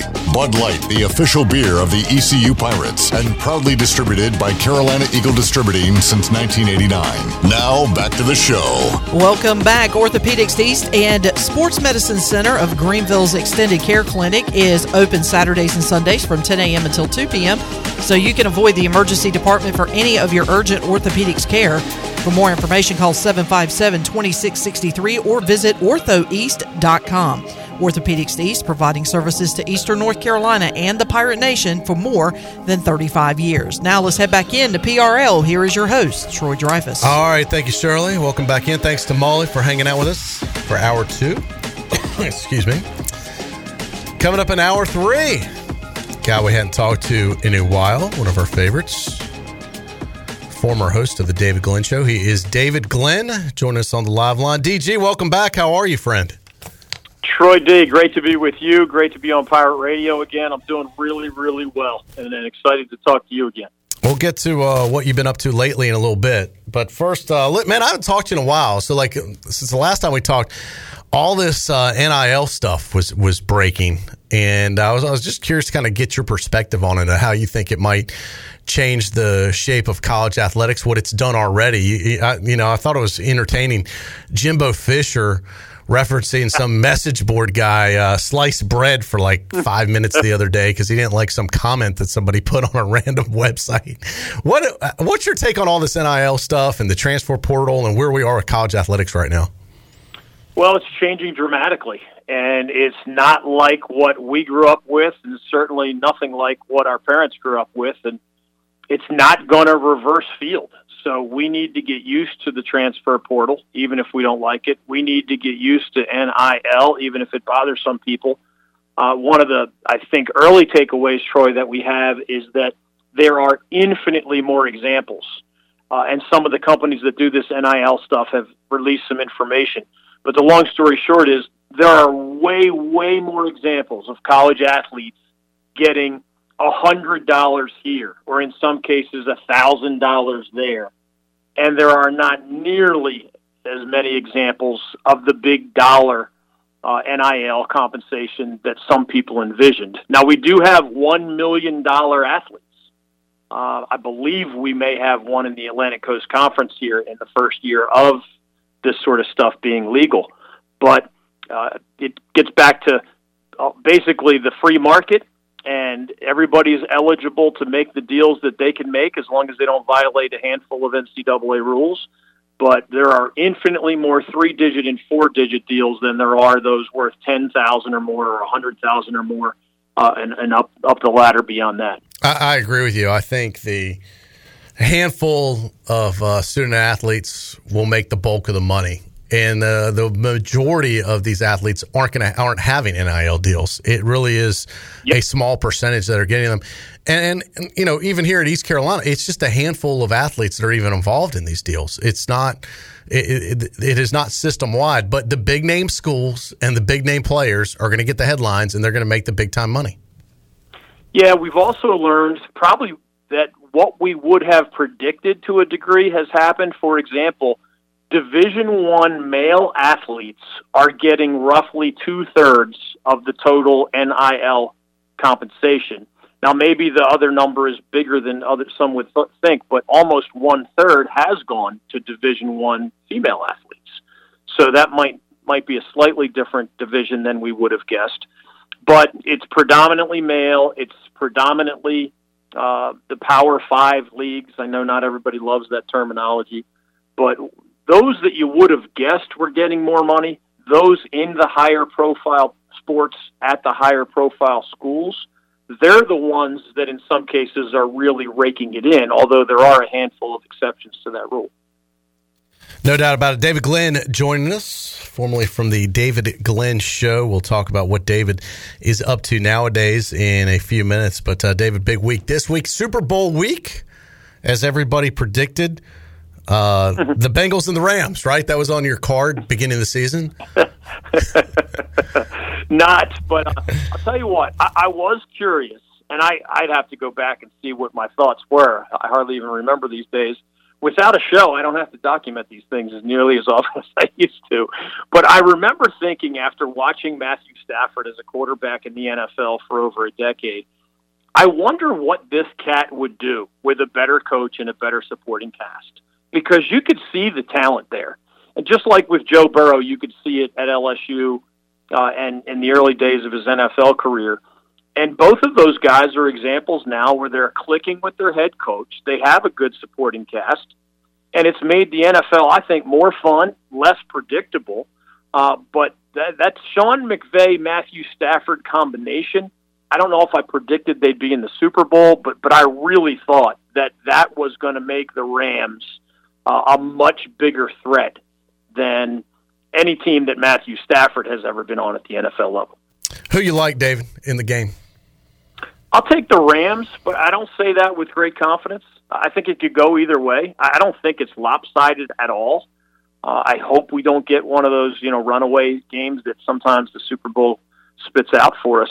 I just believe that they're a little bit more well-rounded, and I'm a big believer that Sean McVay is a really good head coach and Matthew Stafford's a really good quarterback, but I wouldn't bet a nickel on it either way. David, you live in the heart of ACC country up there in the Triangle, and I know you've made a living for a long time covering ACC sports. The big game this past weekend, Duke, Carolina, Coach K's final appearance at the Dean Dome. It was such a blowout. The storyline really ended up being his greeting by the Carolina fans as he entered the court. And isn't that a little, doesn't Carolina usually act that they're better than that they don't stoop to those type of levels? The F Coach K chant, isn't that really low class by the Tar Heel fans? I thought it was lowbrow. I don't know what percentage of Carolina fans were doing that, but that is certainly not what I walked into when I was watching, Dean Smith coach teams in the late 1980s and almost through the entire 1990s. In fact, I saw examples where Carolina fans didn't even go, 1/10 as far as they did with that Coach K chant. And I saw with my own eyes, Coach Smith motion to the crowd to stop this chant or stop that chant, or even occasionally grab the microphone and send a message to the fans themselves. So times have changed. You know how it goes, Troy. If 20,000 people were behaving themselves, but 100 really loud people were being obnoxious, the 100 loud people profane people are going to get the headlines. And again, I don't know what the percentage was. And certainly I've seen some ugly moments on the Duke side of this same rivalry. But for the most part, it has been a classy rivalry, one built on mutual respect. And that particular aspect of this weekend's game, was a big step backward in that regard. No doubt about it. What other stories have you been covering, now that you have a little more time on your hands? And you don't have to do it every single day like you were doing. What do you follow as a fan more than anything? Well, I'm still a Carolina Hurricanes season ticket holder. So the seats that I believe you've enjoyed at some point on the glass behind one of the nets, I still have those. Need to come back for a game this season, David. I share them with somebody, so he gets the majority. He's an old retired guy. I'm not quite retired yet, but I still love the Canes. Rod Brindamore, the head coach, Tom Dundon, the owner. These are guys I know really, really well, along with some of the players. So it's kind of a personal thing as well as a fan type thing. So as a fan, I still love hockey, and I still write for, among others, ACCSports.com and ChapelBorough.com, a website here in North Carolina. I just had a 4-part one-on-one Q&A with Roy Williams, the retired Hall of Fame basketball coach. I write about sports business issues, sports law issues, including NIL type stuff. So it's fun. I just kind of, as a journalist, pick what interests me most and write about that. And I'm having a lot of fun with the folks at ChapelBorough.com. Whether it's the Roy Williams Q&A or the ACC Network finally striking a deal with Comcast, which was a very lucrative thing for the Atlantic Coast Conference and a much-needed thing given how far behind the SEC and the Big Ten, even the ACC, has fallen. But, yeah, I'm having fun with it. It's less of a grind, more fun.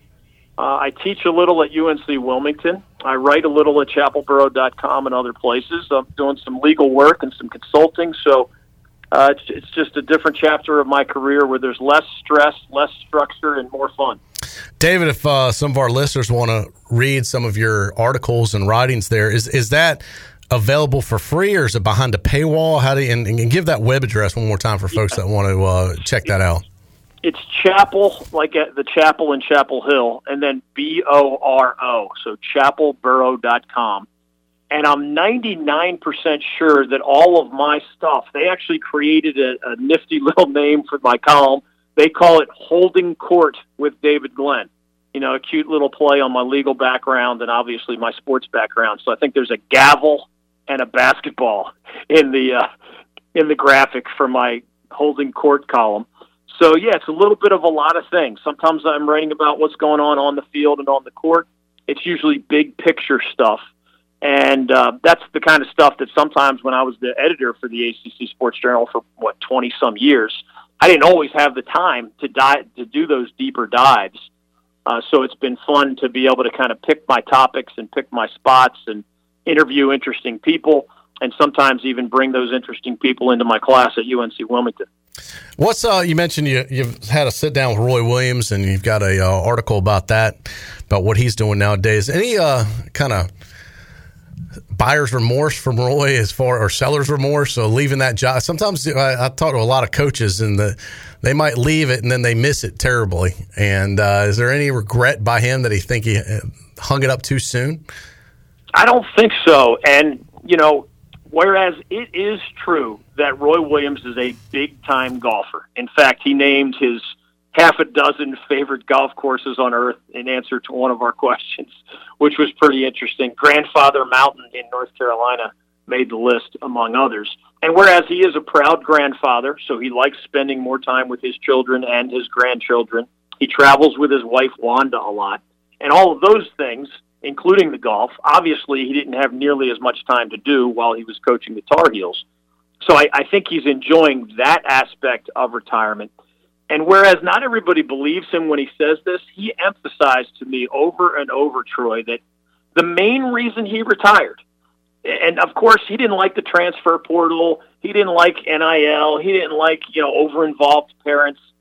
There were other factors, but the number one reason he swears is what caused him to retire is that he felt like the last two Carolina basketball teams, he did not connect with them in ways that he had done over an illustrious career at Kansas and at North Carolina, and on his way to 3 different NCAA titles and a whole lot of Final Fours and a whole lot of first-place conference finishes and conference championships, et cetera. He remembers tactical mistakes that he made that he didn't think he made nearly as often in previous years. And he remembers, failing to connect with players that he wouldn't name, of course, because that's how he is. But 14 and 19 2 years ago, remember, there was no NCAA tournament, so it's easier to forget that the Heels would have missed the tournament if there was one. And last year it was only 18 and 11 and getting bounced in that round of 64. He was very self-critical. And at that roughly, what was he when he retired? He's 71 now, so whatever he was the moment he retired, roughly the same. He believes that however many changes there are in college basketball, he was no longer pushing the right buttons, and that's the number one reason that he stepped away. I'll have to check that out for sure. And what a career he has had. So it sounds like he's enjoying retirement. You mentioned golf, how much he loves that. Did you see HV3 over the weekend getting a major victory? That was incredible. I mean, we have walk-off dunks and, walk-off touchdown passes and walk-off game-winning field goals. You don't see that many walk-off, what was that? Walk-off eagle, yeah. Walk-off eagle to win the tournament. From 92 feet. $1 tournament and a high-profile tournament. That was great to see.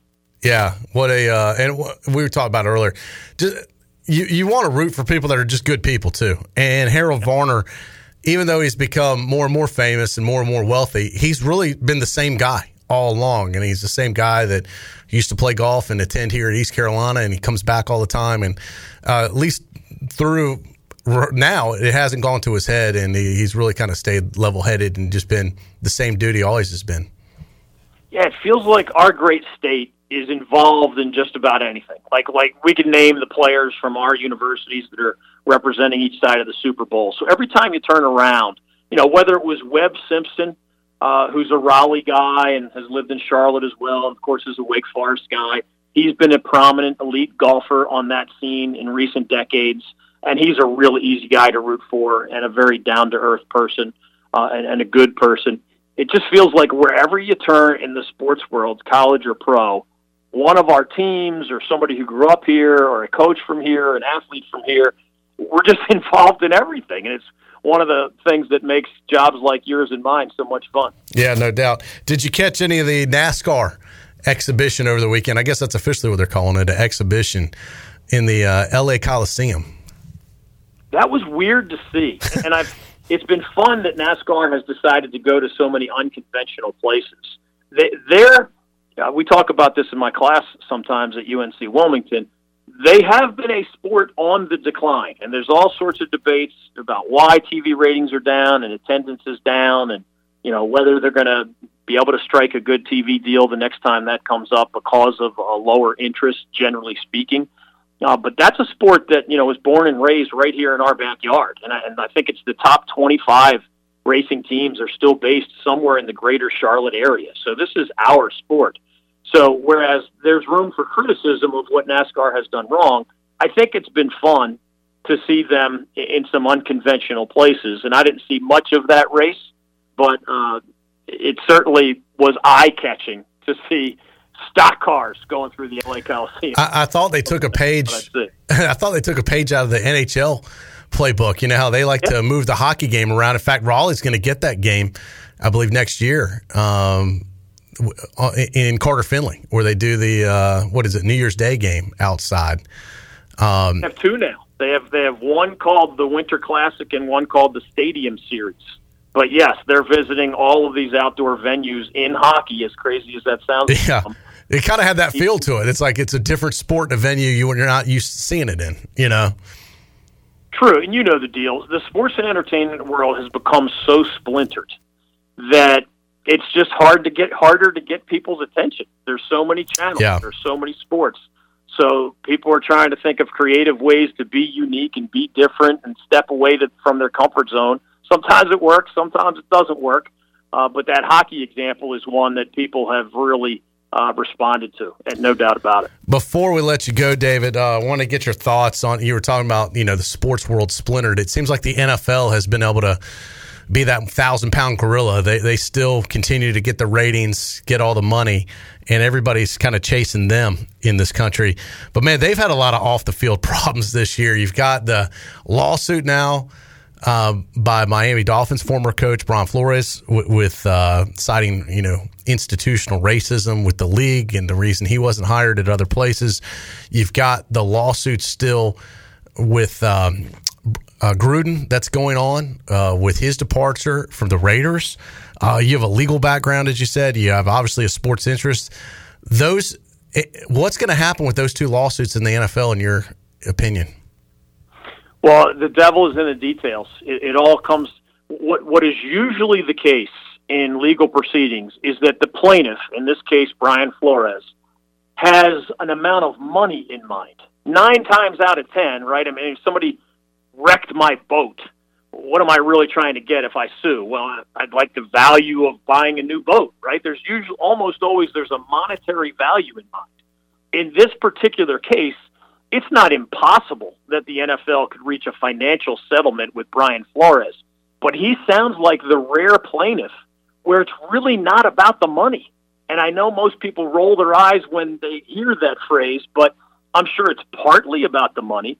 But this sounds like a guy who's on a mission to turn down settlement money offers so that if he can get all the way to what's called discovery in the legal system, where maybe the NFL has to turn over uncomfortable emails and texts that may have racially charged language in them, as we saw with John Gruden. I mean, John Gruden's not a head coach anymore because of some documented evidence, right? And that was just leaked. That had nothing to do with a legal case.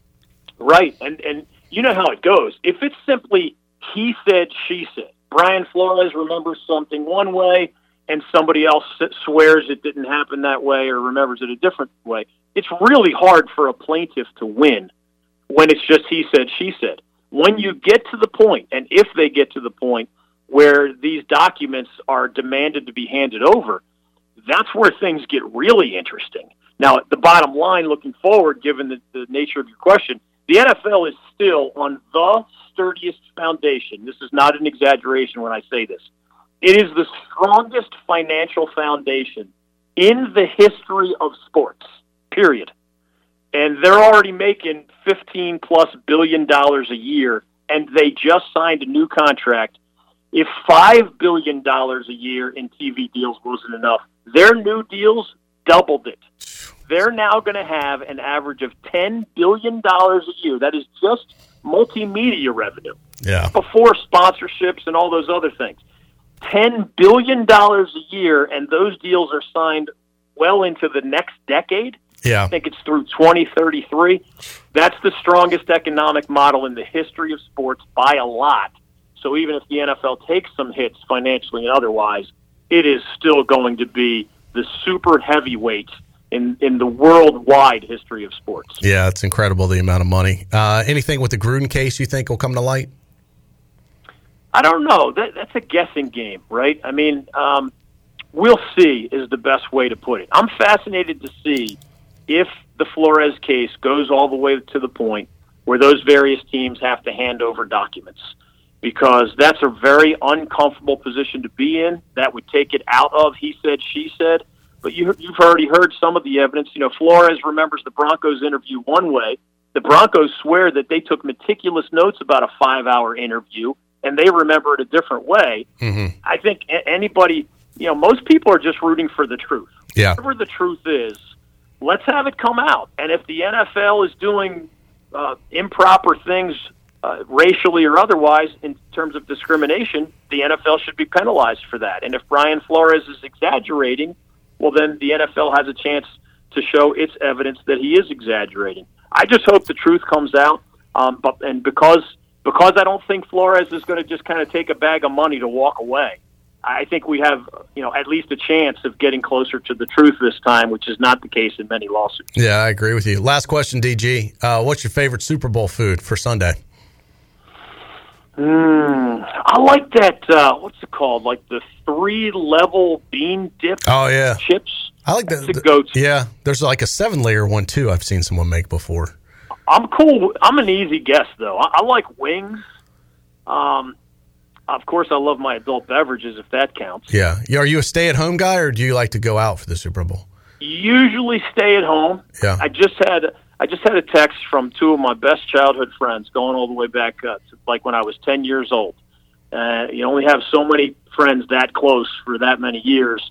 And it was 4 years ago this past weekend that we were in Minneapolis as guys who grew up in the Philadelphia area, cheering for a team that had never won the Super Bowl at that point.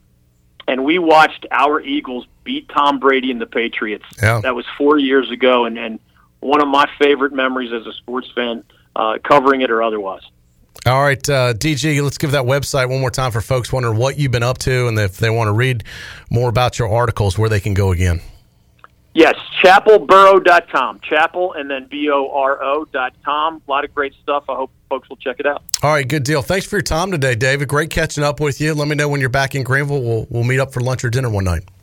Always fun, my friend. Great to be with you, Troy. Take care. All right, see you, man. David Glenn joining us on the live line. Always great to talk to DG. Great friend of the station. And as he mentioned, you can go online now and read his articles at chapelboro.com. We'll take a break. We'll come back. Got a lot more to get to as PRL rolls on. The final half hour of hour 3. This has flown by today. We've had a fast-moving show. We'll have a lot more when we return right after this.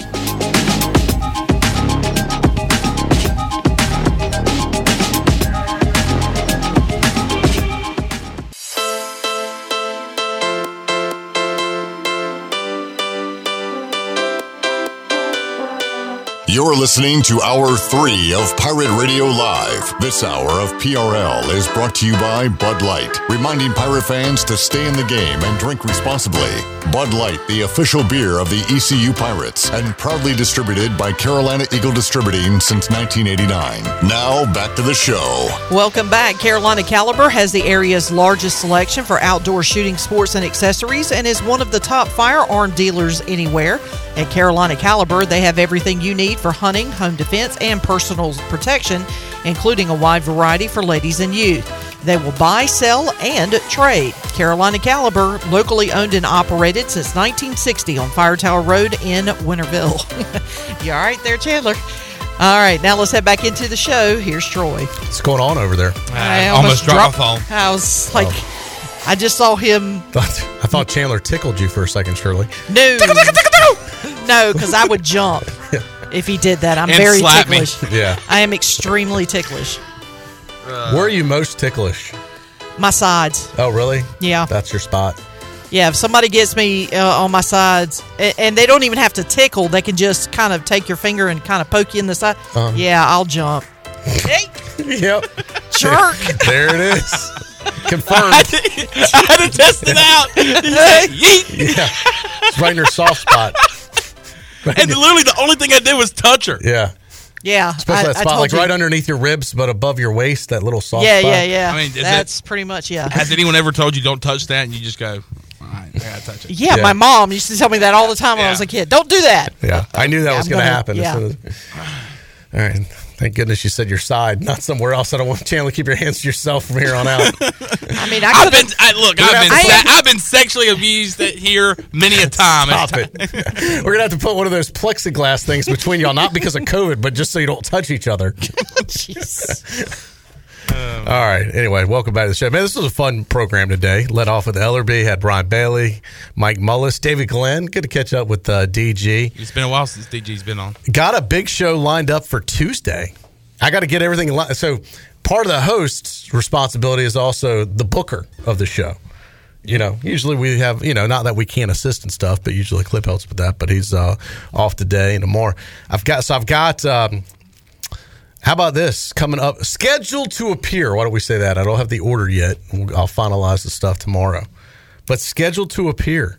Mark Packer, the Pac-Man. The Pac-Man. Coming up on Tuesday's show. A legend Used to be Prime Time with the Pac-Man. You longtime Pirate Radio listeners will remember that. I still have people ask me about that show, Shirley. You remember about that? the Pac-Man show? Oh, yeah. People love that show. Remember we used to carry it for years? Oh, yeah. But it's been years since we've had it on. People still ask, what happened to Pac-Man? Packers done. It's on ACC Network now. Is he doing a Wes Durham?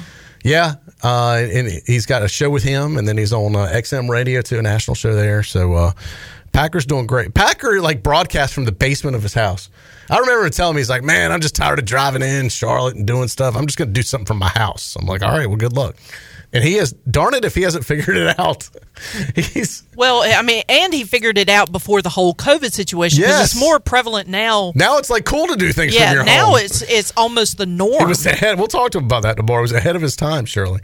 Also scheduled to appear, our old friend Newey Scruggs. Remember Newey? He used to have a national show on CBS Sports Radio. He is good friend of Billy Weaver. He is? Yeah, he knows Billy. Oh, okay. I Where forgot have you about been? that. I don't remember that detail. Newey's the top sportscaster in Dallas, Texas, so we'll get up to him. I think he's covering the Super Bowl for his TV station there, so we'll catch up with Newey. Also scheduled, I think we might have a Jeff Nadu, big man on campus appearance. And Igo scheduled to appear. Stephen Igo. Are you going to say I going with us like you used to on Live at 5? He'll be I going with us. You remember that? I used did. to, and I said something not too long ago to Clip. What did he say?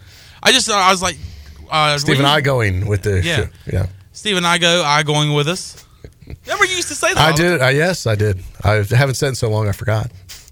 So he'll be joining us tomorrow. Yeah, okay. I plan to. I need to confirm. Schedule. That's why I said scheduled to appear.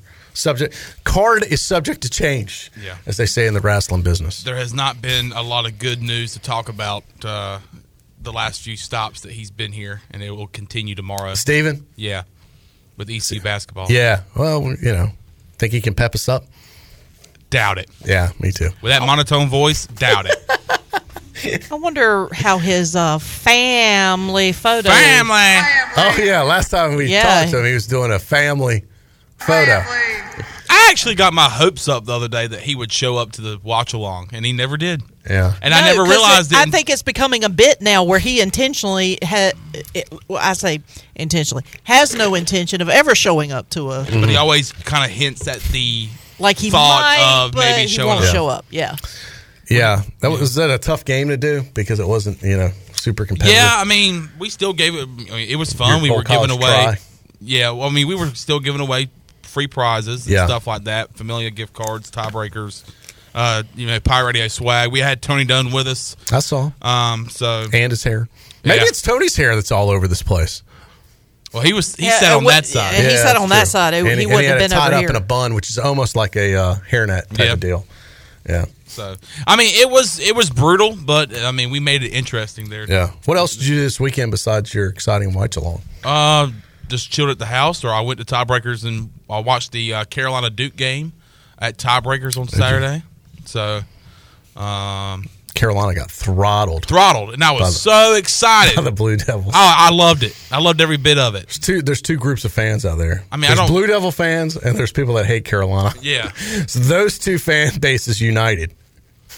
And we're very happy Saturday night. Yeah, I was very happy to see Carolina. And especially, I'm going to be honest with you, I just learned today, I think when you were talking with DG, or maybe you talked about it first of all with Mully, but the F Coach K chants. I did not know about that. It was, you could hear it when they were showing ESPN, when they showed Coach K entering the court and coming out on the court. You could hear it clear as day. And it was more than 100 fans. DG downplayed a little bit because it was way more. It was probably might like have gone half to Carolina, the place. but it was loud. It was thousands of fans. Yeah, I watched the video a while ago during the break. It was very loud. I'm just saying, low class move by Carolina fans. Absolutely.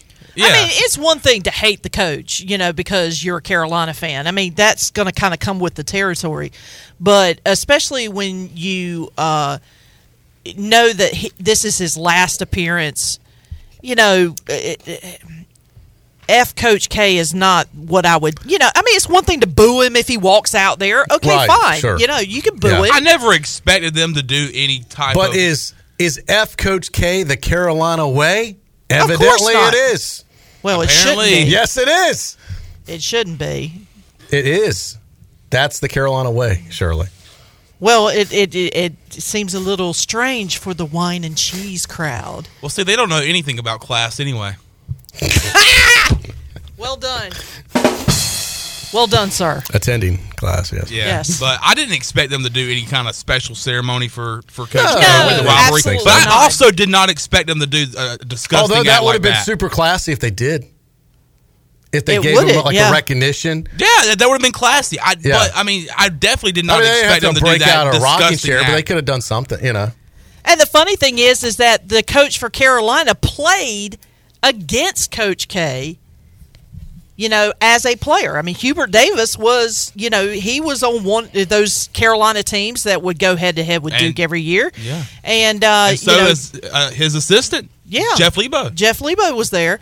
So I just find it interesting. Now, look, you know, these are heated rivalries, and there's a lot of things that get said that probably should not ever, you know, go across radio or television airways. But you know you're going to be on ESPN. You know this is a national broadcast. This is a big game. Every year, you know, they make a big deal out of the Battle of the Blues. You know, as a fan base, I would be mortified as a fan base that they did something like that, and it was audible enough. It's one thing if you're chanting that during a commercial break and it's not on TV, but for that to be on television, that just... I was offended by it, and as you guys know, I'm a little biased. You know, I have a history with Coach K, as you guys know, and You've hung out with him. Relationship. Well, I have a history with Coach K too. Have asked him a question before. Well, probably the best. I would say I was thinking about this. The top coaches I've had a chance to ask questions to or interact with, he's got to be in the top 5. I would hope to get a question to Coach K. That's pretty. You know. I almost interacted with him, but it Well, that was in a vehicle wreck. Stop trying to steal my thunder, Shirley. No, I just said I almost interacted with him, and it would have been negative if I did, in fact, interact with Coach K. And Coach K, as we know, I don't know if you have that cut pulled up, but loves the East Carolina fan base No, and the East I do Carolina not fans. have that. And we found that out after I asked him that question about ECU when ECU was almost beat Duke in Cameron many years ago. He liked the Pirate Nation. Loves Pirate Nation. He knows I will them say this, from Coach the beach. K, Yep. I think Coach K, as a basketball coach, loves the scrappy, hungry teams, whoever they are. It doesn't have to be East Carolina, specifically, but any kind of basketball team that's just scrappy enough to give his team a test. I think deep down, just as a basketball coach, he loves that. He loves that chip on the shoulder, blue collar. I'm going to work my tail off to beat you type of. And a lot of his basketball teams were like that in the late 90s, early 2000s. They were that kind of hard nosed. They're more finesse players now. They're way more athletic, and they'll outrun you. I mean, this team runs the court up and down like what am I looking at? Cheetahs. They're real speedy players. They run up and down the court. There's not a lot of defense being played, so to speak. Coming up at 6 o'clock tonight, if you're listening to our live edition or encore edition of the Brian Bailey Show, Brian caught up with former ECU coach Skip Holtz and talk about what he's up to nowadays. And this was Coach Holtz when he was asked about what are some things that come to mind when he thinks back to his time here in Greenville. The people. Without a doubt, the people. We had 5 phenomenal years there in Greenville. I absolutely loved it, and the support of the fan base there at East Carolina. I remember when I first got there, there was very little attendance, and somebody said, well, they're all here. The city of Greenville's in the parking lot. They're just not coming into the stadium. It was like, we just got to build a product that they want to come in and watch it. But incredible following, support there at the university. The great town. I mean, everybody may knock it because it's small or whatever, but that's what I loved about it. It's about the people, and everybody's so friendly, and it's upbeat, and it's positive. I just really enjoyed my time there in Greenville. All right, Skip Holtz, great interview with Double B today with him. And as I said, we'll encore that on the radio side of things coming up at 6 o'clock. And if you missed it, we have it archived on our website. We'll take our final time out. We'll come back, get ready to wrap things up for this edition of PRL. I'll ask you guys your favorite Super Bowl food. Find out. But we'll get to know Shirley a little bit. Will she throw me something? I'm going to write down what I think you're going to say, and we're going to see if it matches up. Shirley, 20 years of being together here at Pirate Radio. Can I name your favorite Super Bowl food? What do you think? Yes, I doubt it. Me too. I doubt it too. I think it's something goofy, off a little strange. Oh my God. Really? Yeah. Something goofy. We'll find out right after this.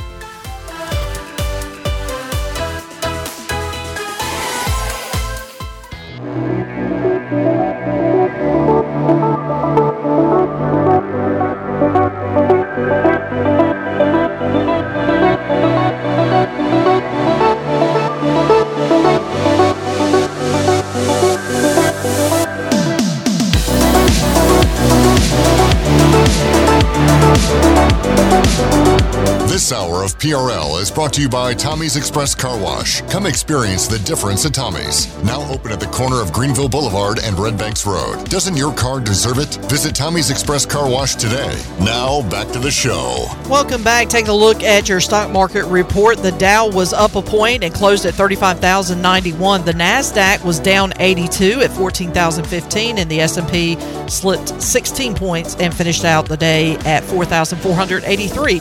That's your Wells Fargo Advisors Financial Report. For a personal look into investing, call Wells Fargo Advisors today at 756-6900 in Greenville.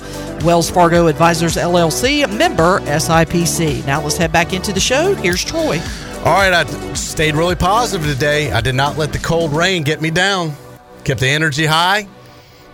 Didn't go outside once to let it depress me. I was going to ask you this. Also noticing that it's getting lighter later. It is. Or it's staying lighter. Yeah, and we're about a month out. We're about a month away from the time changing. Because I agree with you on that. Then it'll stay light even an hour later than now. I agree. I agree with you on that. The 100%. days are naturally getting longer every day. Love it. And Do then you not agree? It'll be 100% longer. Well, not 100%. I mean, it'll be a lot longer, an hour longer, I should say. It'll be getting dark We're in around 100% 8:30, 9 o'clock. Yeah. Well, it's is- summertime. But it's probably, let's see, sunset right now is Around 6 o'clock, 5:45. Yeah, 5:45, and probably, and then you have like it stays light a little bit longer after that. So let's just call it at 6. It'll then be 7 a month from now. You all right, Shirley? Yeah, I just ran my knee into this thing. It happens. Careful. I didn't realize I was that close to it. Wow. I just went to turn my chair and I ran my All right, easy.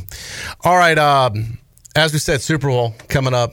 Did you write your Super Bowl food down, Shirley? I've got it right here, Troy D. All right, I'm going to predict what Shirley's favorite Super Bowl food is. Okay. And Shirley's a little different now, unique. As Jeff Charles would say, I'm a different breed of cat. Yeah, you can be a weird one sometimes. In a good way. I know. You embrace your weirdness. I think Ask me if I care. All right, so I'm going to go, not the traditional, you're not going to pick something that's so obvious, like wings or something that's too generic for my girl Shirley Rhodes. Am I right about that? I'm not answering yes or no. No, there's no way you're just going to pick, wings, because everybody picks wings. Well, I don't typically have wings at my Super Bowl parties. Okay, well, I've got it down to 2, which I think could be possible. Wait a minute now. We said one thing. I know. Why are you going with 2? Just thinking that you would potentially like both these. God. I've got it down to jalapeno poppers, potentially, or good guess, or nachos. Oh, close. You were very close. Close. If I've got it down to those 2 as possibilities. Survey says chips and salsa. Oh, that's nachos. No, it's not. No, it's not. Because that nachos counts in the world of nachos. There is no cheese. That's the There's nacho no family. cheese. There's no Ground jalapenos. beef. There's no ground beef. Nachos, it requires much more than just salsa. Chips and cheese is the cousin of nachos. All right. Well, we're in the ballpark. So there you go. I do know my Shirley Rhodes. You were close. You were close. Yeah. You were close. I do like my chips and salsa because usually what I do is when I have a Super Bowl party, it's potluck. Somebody, each person brings something. But I always provide the chips and salsa because I'm picky about the type of salsa I eat. Chandler, I already know wings for you. Wings. You love wings. Wings. I've seen this guy eat wings. And by the way, no more food in the studio. Why? Because, one, we have a no food in the studio rule, which you violated over the weekend. We all ate, and we done it every time for a watch And along. you're violating the rules. Eat in the kitchen. Jeez. And you eat like an animal. And you got the sauce all over you. It's disgusting. You're taking this way out of proportion. I got wing sauce over here. Nobody cleaned up. Well, I didn't sit there. I got hair all over the table. It's a hot mess in here. As you would say, this isn't a frat house. Exactly.